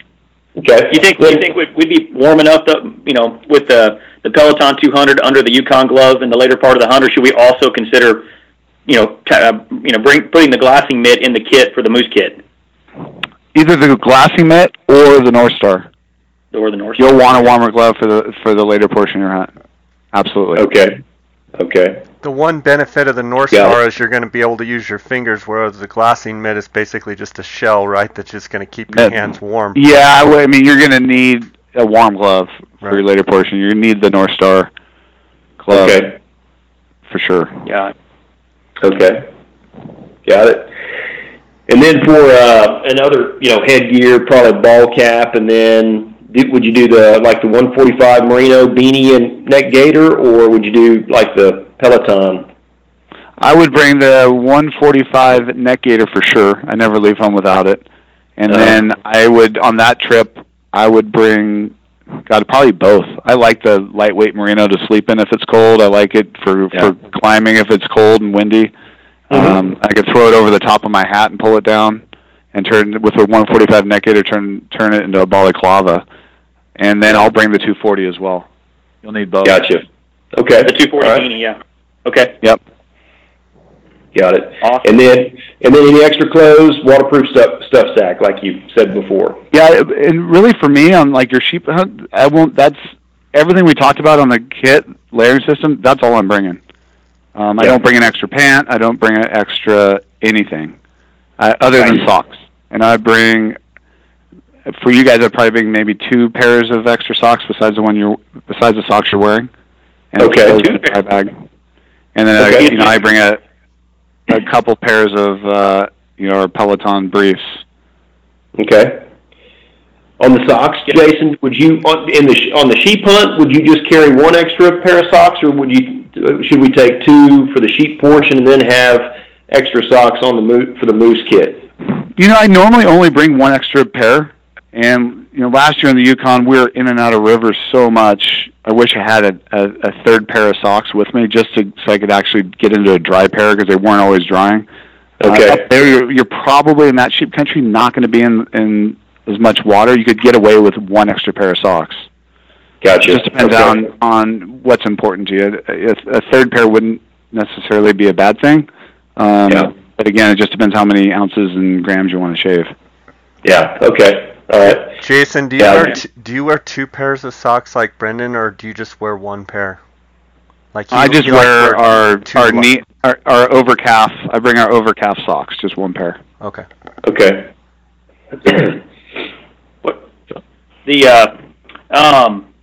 So let's talk about boots since we're talking about socks real quick. Obviously, you guys sell a range of boots. I'd like you to talk about y'all's boots. I know on your recent live event, which I watched, you covered some of that, but maybe on this podcast it'd be good to cover the boots and kind of which ones you think are best for what type of trip, and maybe which ones you think you'd recommend Brad and I try. I forget the names of them real quick. I think that the kind of the middle one is the K, right? The Rebel K? Rebel K is what I'd recommend for you guys. And, why I created this boot line with Scarpa and instead of trying to adopt what they currently had is to really get a boot that was designed specifically for the type of conditions and the things that we do as hunters, which is different than mountaineering. I mean, we're going to be, traveling a range of conditions, a range of topographies, not just all straight up and down mountains where a really stiff boot is needed, but uncomfortable, walking the valley floor with a heavy pack on. And the other thing I wanted to do is take all the modern and technical advancements that Scarpa's created on the upper portion of their boots and put it in a combination with the mid and outsole that we did to have the perfect blend. The really spent last couple years over at Scarpa's facility with the design team, studying materials and talking to them about modern synthetics and boots and how far they've come and all the advantages and getting to experience them. And testing this boot line last year, it's such a massive advantage by using all synthetic versus boots with leather. And the leather it's going to hold moisture, and when it gets wet, it doesn't breathe as well. It will keep your foot colder, keep moisture into the boot, and doesn't dry, so your boots become heavier. They will create boot stretch, and your boot will fit differently at the end of your hunt than the beginning. And then as they dry and get wet again, that leather will crack, and it'll hit your waterproof breathable membrane and crack it and split it, so your boots start to leak. And the boots we created obviously solve those problems, but also the synthetic materials are lighter than leather. They dry faster, you keep your foot drier because they breathe so much better, and they don't hold moisture. And then we used a kind of the newest development in boot fit, which is their sock fit. So your foot just slides in. There isn't the bulk of a tongue, which obviously saves weight, but also just gives you a really comfortable fit around your foot. And then the material they have has a little stretch and give in it that makes that sock fit just incredibly comfortable. And these boots weigh a pound less per boot than like our Grand Drews that we recommended previous to this for sheep hunts. And it's just a far superior product that weighs less than anything that's ever been created for mountain hunting. Awesome. I can't wait to put some miles on them. No, absolutely. I was just going to recommend that too. I mean, what's great about the Superfeet, it gives you rigidity in and around your arch. It just keeps that foot from sliding around. I don't know if you guys have used those in the past, but I won't go in the mountains without them. Yeah, we've used them, and they make a big difference. They do. Jason, what about you also have that boot, the Rebel Ultra GTX, that has the built-in gaiters. Yep. When would you recommend that over the Rebel K? Well, for me, that's what I'm going to take on sheep hunts. That was going to be my other suggestion to you guys. It's a more robust boot. It's got a larger lug Vibram sole. It's going to be a little bit stiffer than the Rebel K, and then obviously has that built-in gaiter that comes up and can cover your socks, or you can tuck your socks down in there for stream crossings. Again, it's going to kind of be dependent on what you guys are used to. If you're not used to a stiff mountaineering style boot, I'd recommend the Rebel K. Okay. If you're used to a stiff boot and you like you like those advantages that come with it, then the new Rebel Ultra that we're going to release in a couple weeks would be something to consider. And it's like I said, it's kind of going to be what you prefer and what you're used to. If you're not used to a stiff mountaineering style boot, I'd recommend the Rebel K, because you're going to be doing stalking, and the stiffness may feel a little awkward to you. Okay. Yeah. Both are great choices. Do you always run your Yukon gaiters? Always. Yeah. In that country, absolutely. Okay. Do you ever take a backup set of boots on a hunt like this? Like to leave at the base camp? I never do. Only because I spend so much time in my boots and blister my feet before. I've never ever had a problem with my boots in that country. You will want something to cross streams with. So a lot of guys bring Crocs. Okay. I bring trail running shoes just because I want a backup pair of shoes that I could do something with. If for some reason I had a problem with my boots, I got a pair of trail runners that I can at least hike out in, which would be a lot better than a pair of Crocs. So that's an interesting point. I hadn't thought of it. I was thinking Crocs, but I guess that could be a big. I guess if you're saying you had like a blowout, like your sole blew out or something or whatever, something tore loose. Or your feet were so destroyed in blisters that you couldn't get in your boots anymore. At least you got something you could potentially, stock something in or hike in. Yeah, right. That's how I look at it. And then the other thing is just crossing rivers with Crocs versus trail runners. My feet are better in those. They don't slop around. They don't get gravel inside of it. They feel more secure on my feet. Yeah. Okay. That's why I choose trail runners. Again, most people choose Crocs because they're lighter and they're easier to get your foot in and out of. But I always bring trail runners. Do you know any trail running lines that are better in terms of like maybe drying out faster or just I just look for I try to look at weight on those. Okay. Just find something light and just get something really light. Okay. Because you don't need a lot. I mean, you don't need a really robust trail running shoe unless you already have one that you like. Mm-hmm. But I forget the name of I think I was running there's an outdoor shoe company that builds one that's really lightweight. It's got some sticky rubber on the bottom. I can't remember the brand name though. Is it like a Keen, Jason? It might be. Yeah, Keens are heavy. When you're talking about trail runner, are you talking like a Teva or are you talking like a running shoe? No, I bring a running shoe. Okay. Like a trail running shoe. Yeah. Okay. I get trail running tennis shoe. Yeah. Gotcha. Okay. Like Merrell's or Merrell. Yes. Merrell makes a really lightweight one. That's the brand I was trying to think of. Oh, okay. Merrell's has got some pretty sticky rubber, and they make some. They make a pair that's really light and doesn't have a lot of cushioning. That's the one I bring. Okay. Yeah, and you're not getting waterproof because you're going to be walking in a stream with them. They get wet, so. Yep. Yeah. Okay. So when I walk into a retail store that sells running shoes and I take my postal scale with me, they're going to look at me funny. I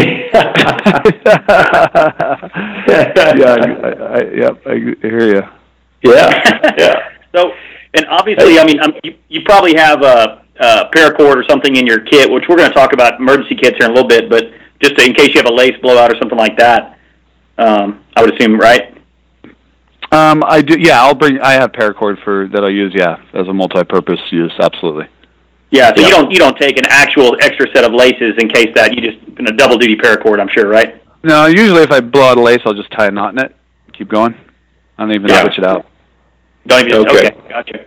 So one of the other things that Tavis had suggested to us, which we have no experience in these kind of boots, which is called pack boots, and he said that he was recommending that we get a pair of pack boots and put those in our moose kit for the moose hunting portion, and he was saying maybe it was even more so for the cold than it was necessarily for like the swampy conditions. But we've looked at pack boots. We even ordered some and tried them on, and sent them back because we were scared. But we were curious what your thoughts were on that.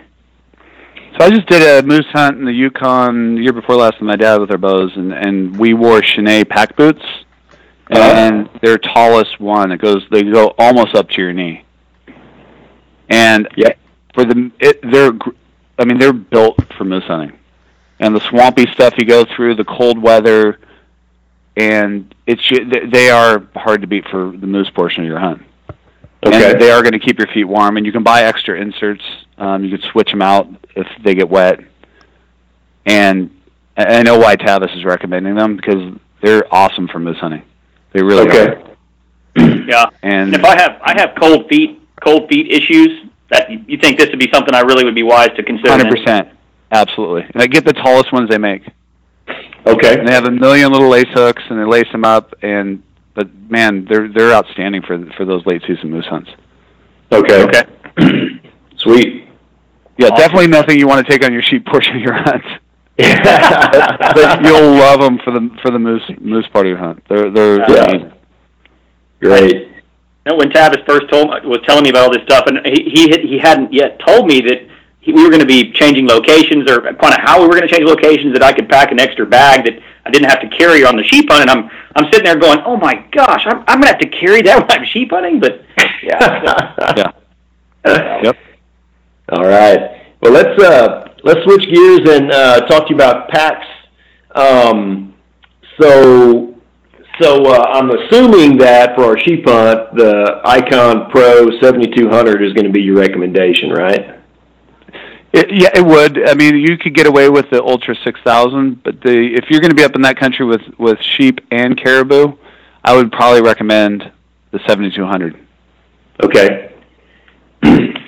Jason, I have the Icon 7000 with the old style frame that I used, I think, on my last grizzly backpack hunt, and I loved it. I've been happy with the pack. Do you think are there reasons why I should consider just going ahead and upgrading and getting the 7200 Icon Pro over the 7000 that I've got?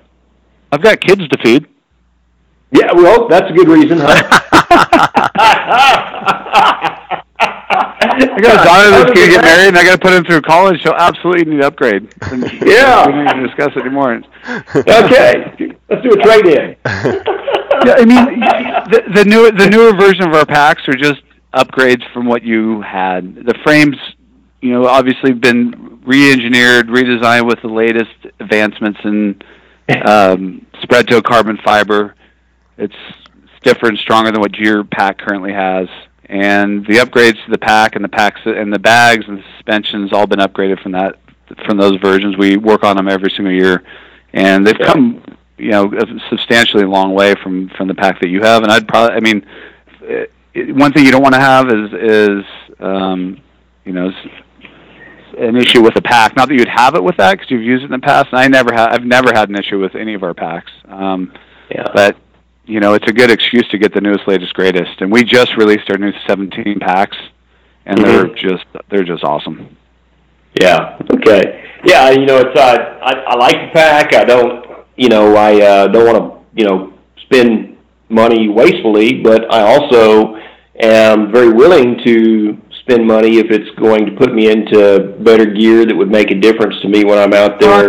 You'll be able to get it. Yeah, and you'll be able to add in the other smaller bags on that system, the current ones, versus the older packs, which the modularity doesn't quite work as well with the new bags. And so, just upgrading it to our 17 pack would allow you to transfer into the smaller packs too in the modular system. Yeah. Okay. And so, you guys have 3 frame sizes now on the new frames, right? We do. Yeah. How tall are you guys? That's a good question. Okay, so I am 6'2" and weigh about 200 pounds right now. You want the extra tall frame. Okay. For sure. I'm a really tall 5'9.5", Jason. Do you have a long torso or a short torso?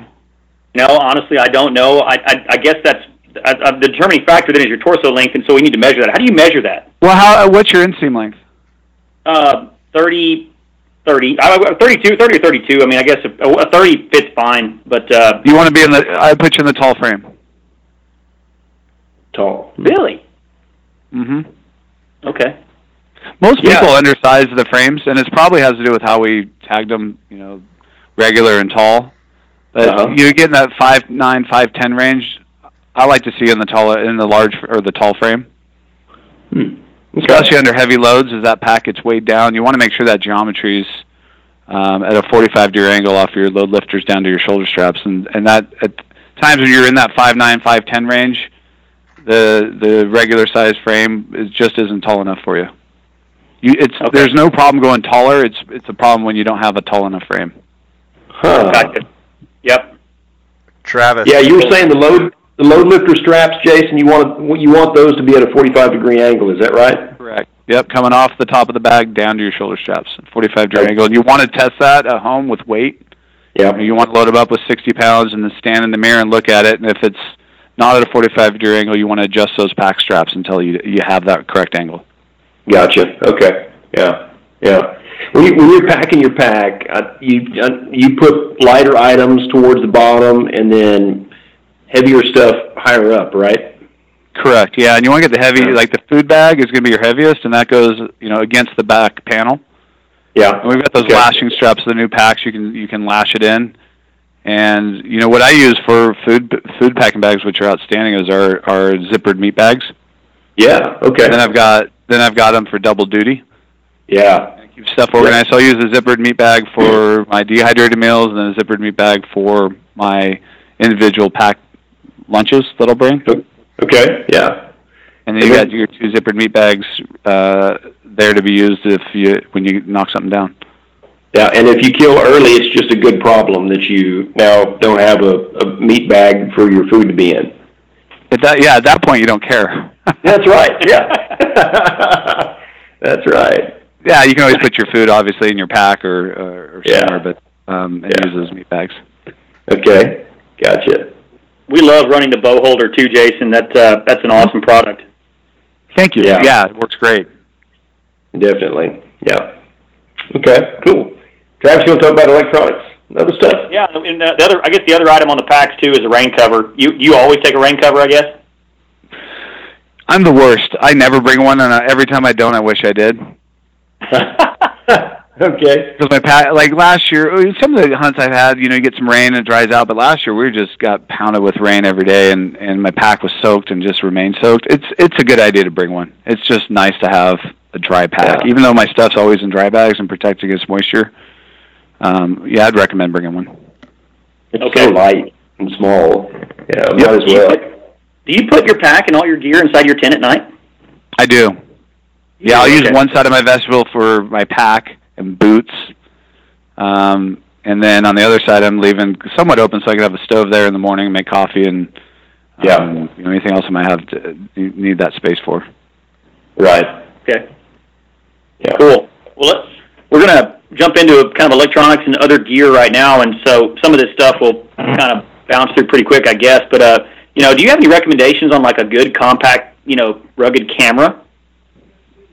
Sony, I just bought a Sony, and I really like it. And there's a couple different versions that are point and shoot.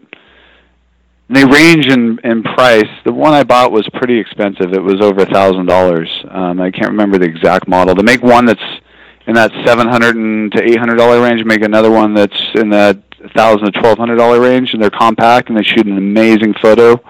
And Blaze Duros, who's our in-house videographer and photographer, recommended them. And they don't have removable lenses, which I like, but they got a great zoom, and they use a mirror system that Sony has patented that just takes an incredible picture. It's got a lot of different options to it, and it also shoots video as well, and it's crystal clear. It's amazing. Jason, could you maybe the best bang for your buck in photography? Okay. I assume is it a waterproof camera or not? No, it's not waterproof. No, so I'll put it in a small dry bag and put it in the camera case. Yep. Okay. Jason, could you maybe put a picture of that or something on your Instagram account, or maybe text me a picture, if not, of that camera? Of what the Sony is? Yeah. Yeah, I'll send you the link. How's that? Perfect. Cool. So, the power cell and solar charger, I've got the Goal Zero Nomad, I guess, power cell, but I've never used a solar charger. I'm just curious how that sucker works, kind of how you use it. Is it something you leave at camp set up and you just charge your power pack, and then that's if you're kind of leaving your camp and day hunting away, or what electronics are you going to bring? I guess is the question. Well, I guess obviously let's talk about that's a good question then. So I guess I was gonna take my iPhone because I've gotten to where I run my iPhone in a LifeProof case, and I like the GPS on my iPhone better than I do my Garmin. And I like having the highly detailed topo maps. Like when we went to Alaska, we had 1 to 10 contour topo maps of the entire area, and I looked at the Tavis's area, and there's the same thing. We have the 1 to 10 contour topo maps of the entire, and so I thought I just found it really nice to have great detailed topo maps, and I'm highly familiar with the functionality of my GPS on my iPhone. I was also planning on maybe using it as double duty with my sat phone and getting like an Iridium Go, which connects Bluetooth to the iPhone, and so that's kind of was my plan to run with that. And so I don't have any experience with GPS watches or any kind of like, I guess, mountaineering type watches where they have altimeters and stuff like that. And I didn't know if that was something that I needed to look into. I was going to ask you about that. Obviously, I'm going to take a headlamp, and I was going to take 2 headlamps. I was going to run the, I guess it's, I'm trying to remember which one of the Petzls it is. You guys carried it, or maybe you still do, but it's not the biggest one, but it was a little bit smaller, one of the ones, the rechargeable ones. I was going to carry the little E-light as my backup headlamp and extra battery for it. But then, so I guess I'd have several things that needed to be recharged, possibly the headlamp, the Iridium Go, and the iPhone.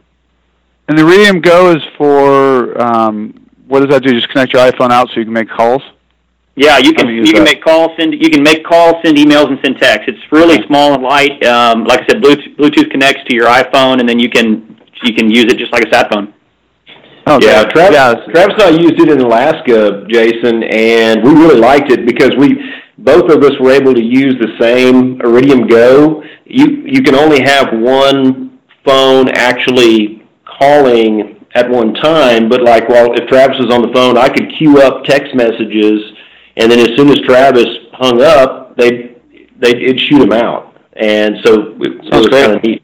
Yeah, it's waterproof. It was pretty cool to be able to turn your iPhone into a sat phone. Yeah.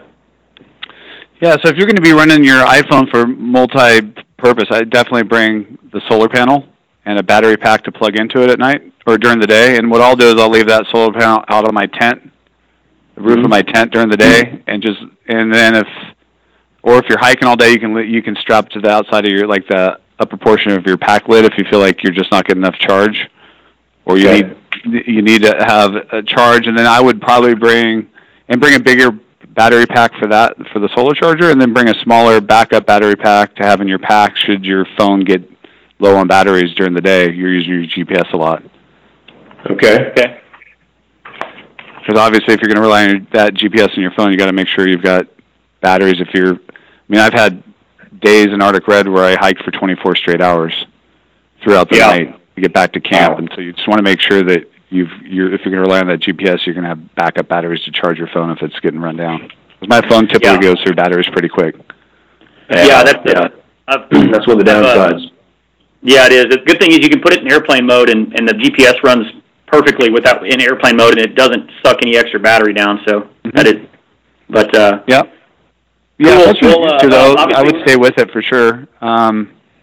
And having something to call home versus asking the guide for a sat phone is always a good thing, because they never like to use it. To have us kind of discourages it. So figure with the length of the trip we're going to be on, that would be pretty important to our families to be able to stay in communication like that. Yeah, I bring a sat phone and call home almost every day, just for my wife's ease her mind. Yeah, peace of mind. Yeah, I'm still alive. Got to keep Mama happy. Yeah, absolutely. It's nice to check in. Talk to the kids. So we were also going to take, as far as just kind of other gear too. I think that kind of covers the electronics, but we were going to take a titanium spoon and a cup, sunglasses, wind checker, a book, glassing pad, and trekking poles. And let's talk a bit about trekking poles and ice axe. Okay. What do you got? Both are fine choices. Obviously, I prefer an ice axe, and I prefer having one hand free versus two trekking poles in my hands. It's just what I've gotten used to. What I love about the ice axe is it's a multi-purpose mountain tool, and I can dig out tent platforms. I can knock down willows if you're going to have to set up a camp where there's willows you got to break down. You can chop firewood with it. You can use it to clean out areas for a runway. I've used it on stalks where I'm on a side of a really steep mountain. I need to pop my pack off, and I have no place to put it, and it's going to tumble down the mountain. I'll bury that front point of that ice axe in and hang my pack on it. And you can't do that with trekking poles. Ice axe is more durable than a trekking pole. I've seen people put trekking poles into boulder fields and snap them off a lot on several occasions on those hunts. And the trekking pole that we sell is just a lot more durable, ice axe that we sell is a lot more durable than anybody's trekking pole, no matter what brand. Just about how it's built, and it's just a really good tool. And I like the hand position on a ice axe versus a trekking pole. You have with your palm down, you have it's a stronger position if you need to catch yourself in a fall than with your hand at an angle or your arm at an angle. If that makes sense. Yeah, no, it does. And I like having one hand free and shifting it back and forth as needed, and versus both hands in the trekking poles. Gotcha. Okay. And it looks way cooler in photos. And that's so important. Absolutely. Yeah. And actually, I know Brendan's used one at one point for bear defense. Came across a black bear at close distance and had to hit him with his ice axe across the nose. Really? Yeah. I think on one of the YouTube videos, Brendan was saying he had trekking poles and you had the ice axe, and he had to borrow yours sometimes to clear his tent spot and stuff like that. So, yeah, last year in the Yukon, we hunted with a guide, and he looked at me like, "Why in the heck are you bringing an ice axe?" And then halfway through the trip, he kept borrowing it, and I ended up leaving it with him. He asked if he could keep it. He's like, "I get it. Sorry, I give you a hard time to start." Yeah, I think it was the first guy at Arctic Red to bring an ice axe, and they kind of, I got off the plane at base camp. They're all looking at me like a nuts. Yeah. But after they watch me use it for so many different things, they all end up getting them. Yeah. Hey, going back on the watches, you had mentioned that you like, on one of the videos, I think, that you like using the Garmin GPS watch. Is that still your go-to watch for the I used it last year. And I actually prefer the Suunto, and I think it might just be because I'm used to the Suunto. Oh, okay. And Garmin has more features to it, but it also ate up more batteries. Mm-hmm. And I'm able to get a lot more life out of my Suunto than the Garmin. Mm-hmm. Either are good choices.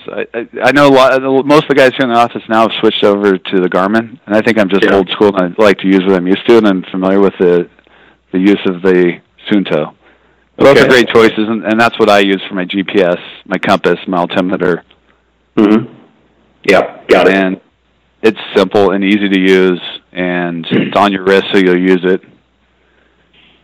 Yeah. And I'll always mark base camp. Also mark, if I knock down a ram and we have to come back to get them, I'll hit GPS coordinates throughout the trip. Yeah. Okay. Gotcha. Yeah, I always have a little actual magnetic compass, I guess, in my emergency kit too. But yep. Boy, the GPS sure is nice. Yeah. So, Brad, you want to talk about emergency kit stuff?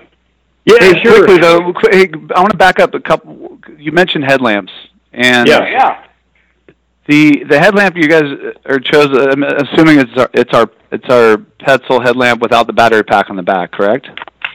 That's right. It has the battery pack snapped in the front. Right. Yeah. That's probably fine. I wouldn't recommend the little micro E-light for backup on your trip. I would recommend 2 of those. Okay. And the reason is you guys are going to be later in the season spending more time at night, and if you have a problem with your headlamp, you're going to want a full headlamp as a backup. Okay. And be incredibly careful of that headlamp when you put it away, and making sure that you lock that headlamp so it can't turn itself back on. One thing I don't like about the headlamp is it's easy to throw on your pack and have it get turned on. Yeah, I noticed that. One of the things I like about the other headlamp with the battery pack in the back, it's got a cable that comes around. You can untwist that cable in a second and pull it apart. There's no way for that headlamp to come on your pack. And it's got more power and has a more powerful stream, which I've relied on in a lot of situations in that country. And do you remember the names of those headlamps, Jason? Yeah, I'll pull them up real quick. It's the Petzl Now is the Now is the one you're talking about, Jason, that you can unplug in the back, I think. It is, yep. And I've used that headlamp for years. Yeah. And it's got me out of some bad situations in that country. Yeah. I've been in snowstorms and rain and fog. Yeah. And we've gone because you'll descend through country for the first time at night with a heavy pack load in a storm, and you could walk yourself right into a cliff situation. Not that you go off the cliffs, but it can make it just getting down through there really difficult, or you might be descending into a spot that cliffs out and you can't get down and through, and that really powerful headlamp can help identify that. And it saved me on several occasions. And that now it's a really powerful headlamp, and I won't go into that country without that headlamp. And then I bring the other one as a backup. Which is the... Okay, and that one's the Reactic, I think is what it's called? Yeah. Yep. And the Now is my main headlamp, and the Reactic's my backup. So you don't even take the little E-light then? Not in that country. It's too important to have a full-blown backup. Okay. Gotcha. Okay. So so the Now would be your primary, the Reactic would be your secondary, and that would be your go-to system for that. Yep. And then you can recharge your Now when you get back to camp at night, which I do. Plug it in and recharge it. Mm-hmm. Okay. The Reactic uses batteries, or how does it work? It has a battery system too. And then for the Now, and I don't know if we carry backup batteries. I've had multiple of them, so I carry an entire separate battery pack I can plug in on that Now. Okay. But if you bring in an extra rechargeable battery for your phone, you could use that as well. Okay. Yeah. Quick question would be, if you were going on this same hunt like I am next year, but way earlier in the season where you're going to have, pretty much daylight the whole, all the time, would you get as careful about bringing those 2 headlamps, or would you just take one with maybe an E-light? You're going on the first end of the season, right, in July? Right. Next year, though. Yeah, I would take. You're fine with the E-light, or no? You're fine with bringing an E-light in either the Reactive or the Now. Okay, just because of you're not. I mean, light. It's hardly going to get dark. Right. Yeah, it's hardly going to get dark on your trip, if at all. Okay. It almost gets just twilight and then gets light again. So, Yeah, I wouldn't worry about that. It's the later season hunts when it's pitch black and you're in a storm and you're in the fog and you're descending with a heavy pack weight or just getting off the mountain is where you're going to want that really powerful headlamp. Okay. Being cavemen, Jason, too, we love headlamps, so we can never have too many headlamps. You can't. That's right. Yeah. Well, they get you out of bad situations, as you guys know. If you have absolutely, and always got to have a backup. Bad situation if you don't. Yep, absolutely. Yeah. You got to. Rule of 3 in caving: you always take 3 light sources, and always take 3 people on the trip, and always tell 3 people where you're going when you'll be back. Yep. Good. Yeah. Absolutely. Cool. I'm glad we jumped back into that. So on going into the emergency kit. So Jason, what do you make sure you have in your emergency kit? First aid kit. And then, like your personal kit, what all are you making sure you carry in those 3 little bags? Let's start with personal kit. I bring a travel toothbrush. Yep. Obviously, some toothpaste. I like to brush my teeth a couple times a day, and then I'll bring ibuprofen. Mm-hmm. I will also go to a doctor prior to my hunt, and I'll get a strong antibiotic, like an X-Pack. You heard of X-Packs? X-Pack. Or Z-Pack.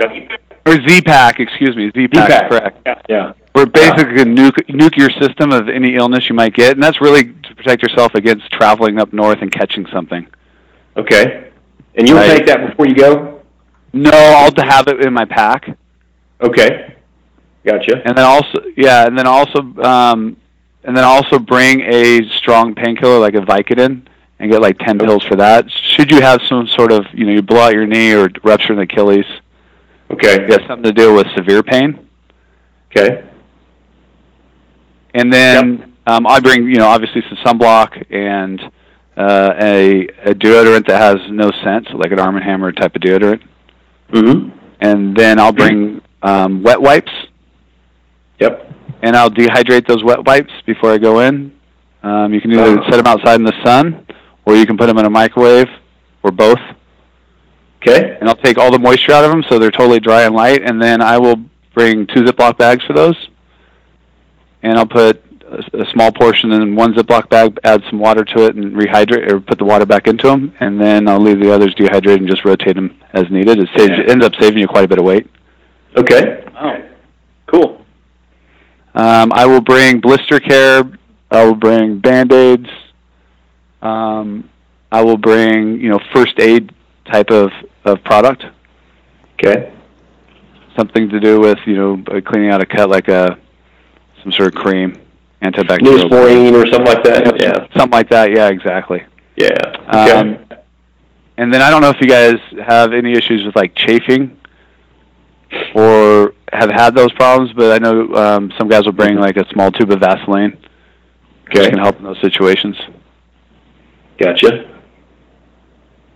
And then obviously I bring at least 2 tubes of chapstick. Mm-hmm. Okay. Which, if you ask Brendan about his experience in the one sheep hunting on without chapstick, you never leave it at home. Okay.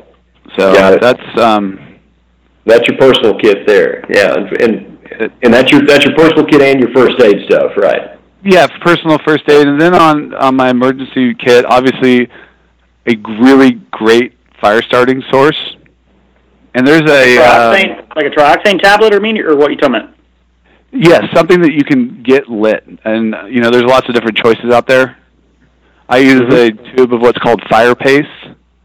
Okay. You get it from like an REI, and I'll squirt that into an old film canister, a plastic canister like that, and I'll fill it all the way to the top.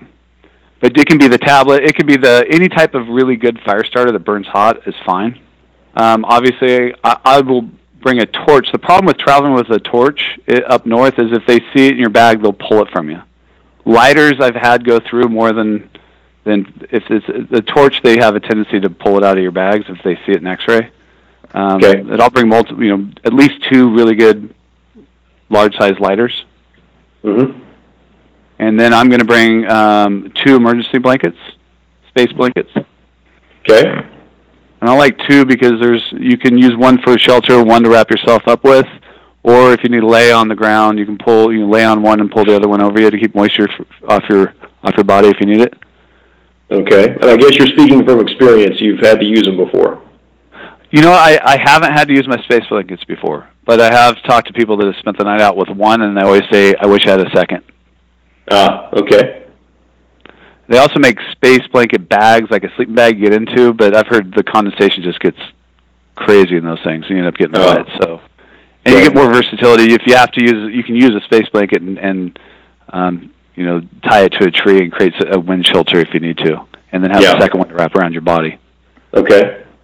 And then that's all I bring for staying out overnight. Besides, I never leave camp without my super down. Never leave camp without my rain gear. Okay. And I'm going to have most of my system with me anyways, and so I could spend the night out in my rain gear and all my layering system, including my super down, and some really, in most conditions. Obviously, it's getting out of the wind. If you broke a leg or hurt a knee and you couldn't move, the space blankets and be able to create some sort of wind shelter with those would be important. Yeah, gotcha. Okay. Do you take like some of that tenacious tape or any kind of repair stuff like that? Yes, absolutely. I was going to lead into that. Yeah, you want to bring some tenacious tape. It's a great repair tape for rain gear, for gaiters, for your sleeping pad if you pop a hole in it. Absolutely. Okay, got it. Yeah, and then some paracord. Then I'll bring some paracord as well. Yep. Okay, got it. What about knife? Do you just carry a Havalon and that's it, or do you carry one of those real light?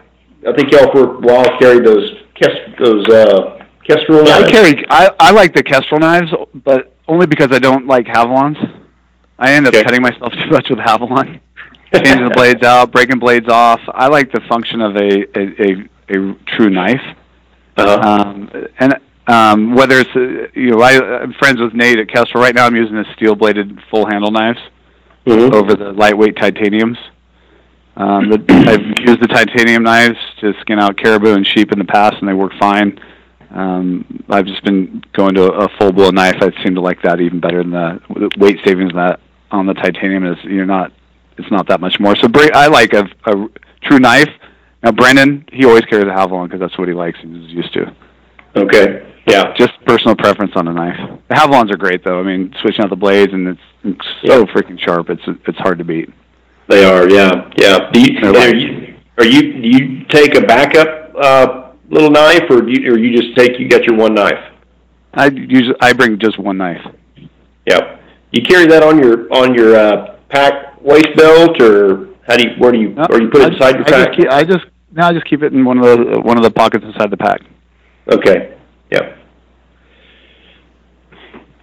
You don't have it out, so if you have to stab a bear or something, huh? I've got a gun and an ice axe I've used first.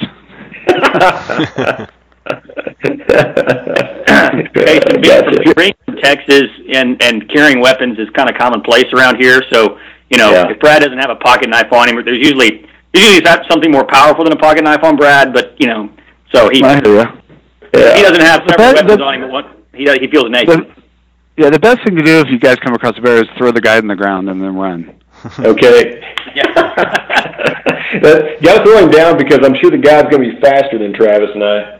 Or if he's passing you, tackle him or trip him up. But that's the best bear protection you can have, is just throw the guy into the bear's way. Use an ice axe, and I can throw it like a tomahawk at the guy, knock him down. Yeah. Okay. Well, speaking of weaponry, let's talk about weapons. So, obviously we're taking bows, but I'm curious, when you go, typically you've rifle hunted, I guess. Do you take a backup gun? No, I don't. I never bring a backup gun. Never bring a backup gun? Okay. I just bring one. It's really well. I've done a ton of bow hunting too in my life, and a ton of bow hunting backpack bow hunts. I've never had to bring a backup bow or never needed one. But if you guys you guys sound like you may not shoot the same draw length. I mean, leaving one at base camp would be something to consider. Yeah. But you're going to be going for so long, and you got so much invested. I would probably bring a backup bow and leave it at base camp. They'll fly it in if there's a problem with your current setup. Gotcha. We have planned to do that, and we have had to use backups on trips, and it's boy, it sure isn't fun to spend the amount of money that these trips cost and time away from family and work, and to not have your weapon. No, absolutely. But, and they'll fly it in if you have a problem. But they're just in really rough, rugged terrain. It would be easy to slip and fall and tear a cable or destroy a bow. So I'd absolutely bring one. It's happened. Yep. So, do you? How much ammo do you take? And I mean, for your hunt, I would for the sheep portion of your hunt, you gotta think every missed shot's arrow's gone. I mean, you're not going to recover arrows that aren't shattered in the rocks. So it just depends how comfortable you are with your shooting and how much how many arrows you want to take as backup. But I would bring an additional half a dozen arrows at least besides what's in your quiver. Yeah. Okay. Well, Jay knows I like to do a lot of shooting, and I'm a fan of having a lot of arrows. So and that country's hard to just stump shoot and practice shoot in because it's a lot of rock, and then moss over rocks. And so you can go through arrows up there stump shooting a lot. You have to really be careful about picking what you're going to shoot at. Okay. And also arrows disappear into that moss and you never see them again. Yeah. Yeah, I think that happened to us in Alaska a few times. We had to dig pretty deep to get them out. Yeah, exactly. Well, you guys have been there and done that, yeah. Yeah. Yep. So then, just for other people that might listen to this, how much ammo do you take on a rifle hunt? Oh, that's a good question. I usually bring a full box. Okay. On a trip. You'll load the magazine and then take a box. I'll load a magazine and bring a box. Okay. Last thing you want to do is run out of bullets. Or worry about your next shot. Yeah. Yeah. It's overkill. I've never gone through a whole box, but I've had to I've had to use it at times, like last year up in the Yukon, I shot 3 shots at my ram and realized on taking the third shot that my gun was shooting high, and I fell the night before coming in through a storm and some really tough terrain and put my scope into the rocks. So the next day we had to go re-sight the rifle in. I mean, I ended up going through a lot of rounds, and then Brendan used my gun to kill his ram. And it's good to have extra ammo. There's no reason. Yeah, no, that makes sense. I was kind of the same thing about having extra arrows too. If I did have an issue where I fell and I was concerned about the bow being still zeroed, I could at least sacrifice a couple of arrows to find out where I was. So you fall and put your whole quiver of arrows into some rocks and shatter them. I mean, it wouldn't be the first time it's happened. Yeah. It happened. Yeah, the extra release thing is always an interesting topic. Brad carries an extra release in his pack. I always just leave an extra release at a base camp. But I guess I've always thought there's so many single point of failures on my bow, like the rest or the sight or the string or the cable or anything. Any one of those things fails, the whole system's bunk anyway. But I definitely was going to have an extra release back at the base camp with my backup bow. But Brad usually carries an extra release. I would bring an extra release. I'd bring an extra release with you. Yeah. Okay. You're a long ways from base camp. Yeah. And it may be a day or 2 or 3 before they can actually get a plane in to drop one off. Yeah, good point. Yeah, the weather may prohibit them flying in to drop one off. 100%. You should bring an extra release in your pack. Okay. Yeah. Good. Yeah, I got to stalk a coos deer once in Arizona because Cody went to put his release on. It wasn't strapped to his bow anymore after we'd been hiking around all day. So, I guess good lesson right there. Yep. Yeah. So let me switch gears. We're getting real close to being wrapped up here, guys, too, with our questions. But we were wondering, like, day hunting away from camp. Like, I think they said sometimes we'll set up camp and we will kind of day hunt away from it, come back to it. What do you typically take with you when you go out hunting, Jason, and have in your pack? I know you mentioned like your Super Down always goes with you.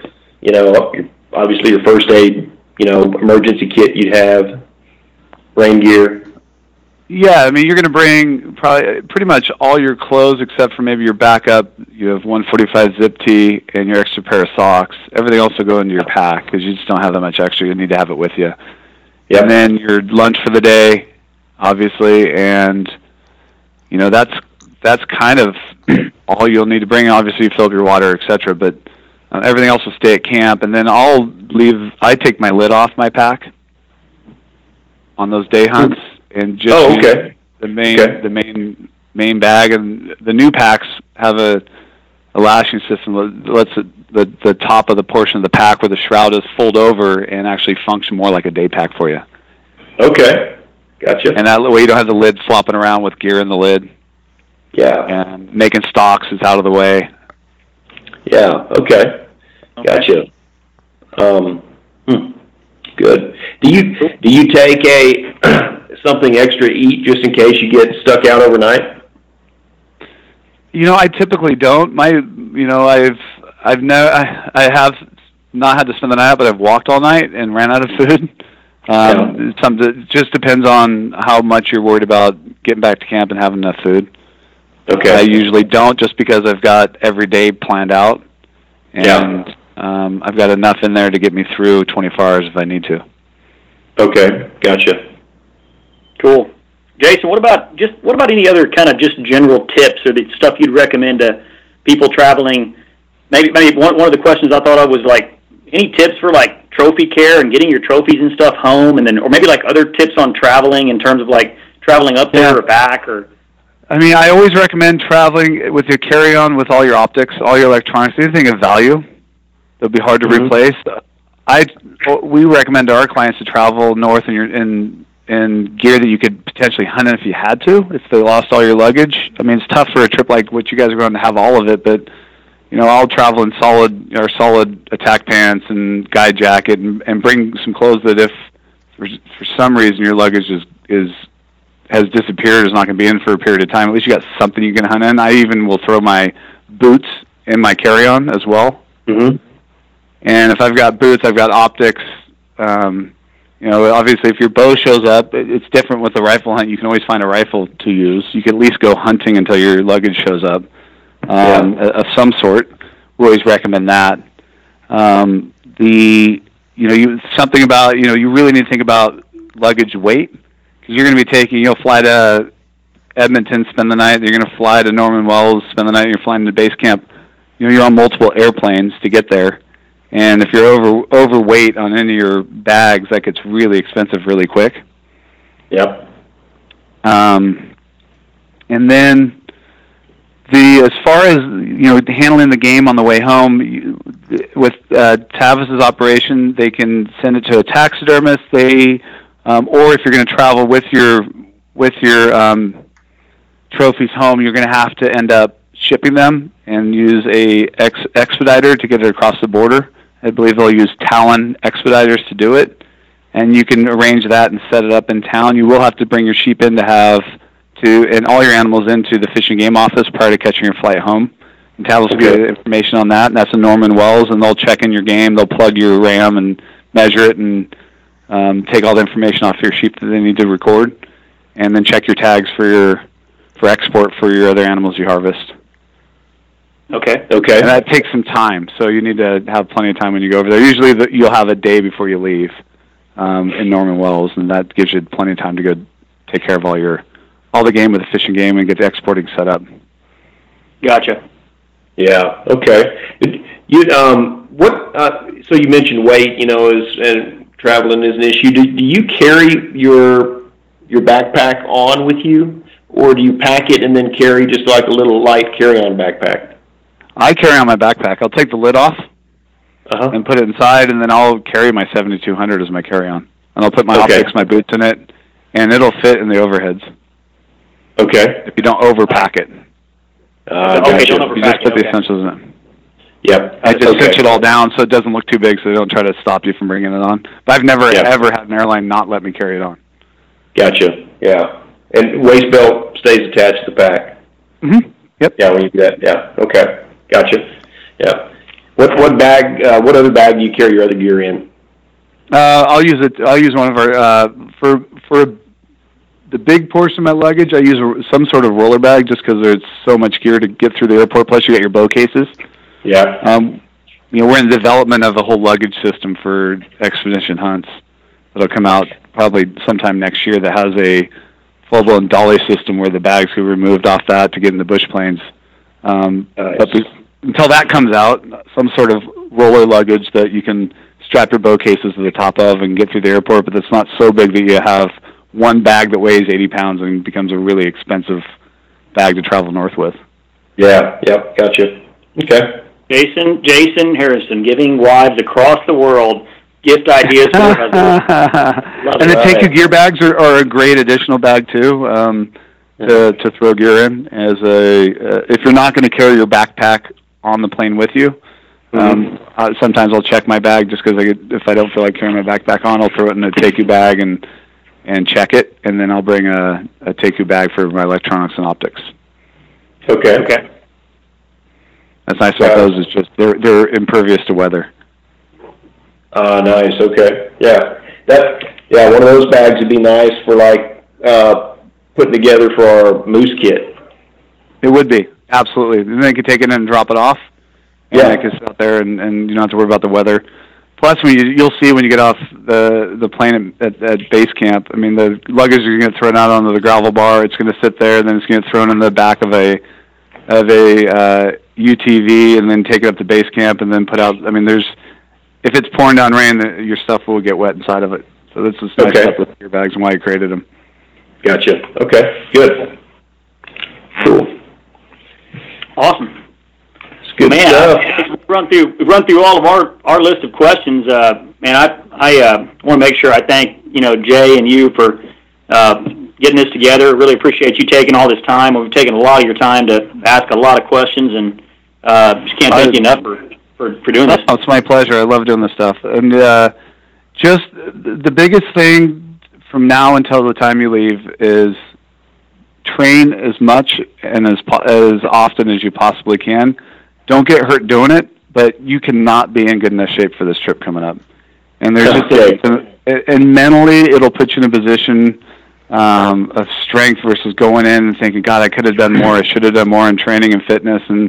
And you start off doubting your ability in those mountains. If you come in really good shape, you dial in your kit, you spend the time to weigh things and put together the list like you guys are doing. The preparation for this hunt makes a big difference versus going in unsure for the first time, and you step off that plane and you go, oh my God, what did I get myself into? And I've seen it happen a lot. Yeah. And it's the guys that don't respect what they're doing and don't have a complete grasp of what they just signed themselves up for. And you see it every year in base camp. Guys are like, you just see this wide-eyed look of like, geez, I had no idea.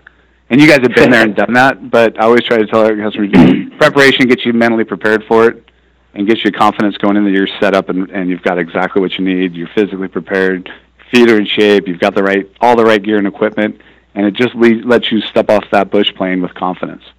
And it's a big part of it. Yeah. Awesome advice. Yeah, it definitely is. Yeah. The last piece of advice I'll leave you guys with too is walk at your own pace. A lot of guys will go, "Oh, I'm going to try to keep up with the guide." I could when I was younger. I can't anymore, and I will set a pace that I can walk all day, every day. And if the guide wants to go faster, the guide can go faster, and he'll keep you in sight and pace yourselves. This is a long adventure. And the last thing you want to do is bonk early in the trip and put yourself in a bad spot physically and mentally. And just always advise guys, go at a pace that you can walk all day. And don't try to keep up with the guides, because you probably can't. And they may not walk the same way you walk and travel that country the exact same way you want to travel it. So I just set my pace and stay on that, and it makes a big difference versus guys trying to keep up with the guides and hurting themselves doing it. Since my guide's carrying the bear protection, I'm going to have a conversation with him about walking at my pace then. Yeah, they will. I mean, they will, and you just got to set that pace and stay with it. And the other thing I try to do is I'm always finding ways to conserve energy until I need it. And if you just go all out all day every day, and then you spot a ram, you need to cover ground to get to him. You have nothing left. It's not a good spot to be in. Gotcha. Yeah. Yep. Okay. Well, man, Jay, thanks so much for setting this up, and Jason, thank you so much for taking the time to visit with Travis and I. This has been this has been so helpful for us, man. We really Good. appreciate it, and hope that you can bring the family to Texas sometime. And if you ever do, just consider y'all selves as our guests at the Caverns. We'd love to host y'all. I'd love to see it. My kids would love to see it. How old are your kids? I have a son that'll be 10 in October. My daughter turns 8 in 2 weeks. Okay, yeah, they would absolutely love it. We've got, in addition to the Caverns, we've got a giant ropes course and zip lines and maze. We got a lot of stuff that the kids their age would really enjoy. So Got to come out sometime. I'd love to come out. So seriously, you would be our guest, and then if y'all wanted to do some pig hunting while you were here, we've always got wild pigs on the ranch that need shooting, and we'd love to host you anytime. And we'll take you up on it. When he says pigs, he's underplaying. He's downplaying pigs. They're everywhere. It was crazy. I love hunting hogs with my bow. It's so fun. They're everywhere. For I know sure. California has plenty of them. Yeah. Guys, thanks, man. if you have any other questions, you need anything else from me between now and then, just don't hesitate to email or call, and happy to make sure you guys are totally set up. That's awesome, man. We sure appreciate it. Thank you, Jason. Jay, thanks for having me on. It's always a pleasure. Yep, for sure, guys. Everybody, thanks. Wish the Weiss brothers the best on their hunt, and Jason, wish you the best on your stone sheep hunt coming up, and remind all the listeners out there to make sure they go check out KUIU.com and find where the KUIU mobile showroom sites are going to be all across the U.S., and get out there and get out to see the gear and touch it and feel it. And Jason, you can order the gear too right at the mobile showroom sites, correct? Yep, and we give a promotional incentive to do so. Okay. And it'll be at their house that week. Okay, sounds good, We guys. have to talk about getting that truck to get down far enough south to San Antonio next year, Jason. He's in San It's Antonio. hitting Texas. I don't know if it's hitting. We're hitting San Antonio. Well, let me see. Yeah, I know. No, I think you're not quite that far south. I think you're getting to Dallas or Houston, I think, but. Yeah. Oh, that's right. Yeah, Lubbock, Dallas, and Houston. Well, guys, thanks a lot. Jason, thanks for your time, and just another case of thanks, Jay. customer service and working with your peeps. It's obvious that you care, and that's well noticed in the industry. So I appreciate that. And Travis and Brad, we'll catch you later. And thanks for preparing those questions, and good luck on your hunt. Okay. All right. Thanks, Jay. Thanks, guys. Y'all have a great day. Take care. All right, you too. Bye-bye. Bye.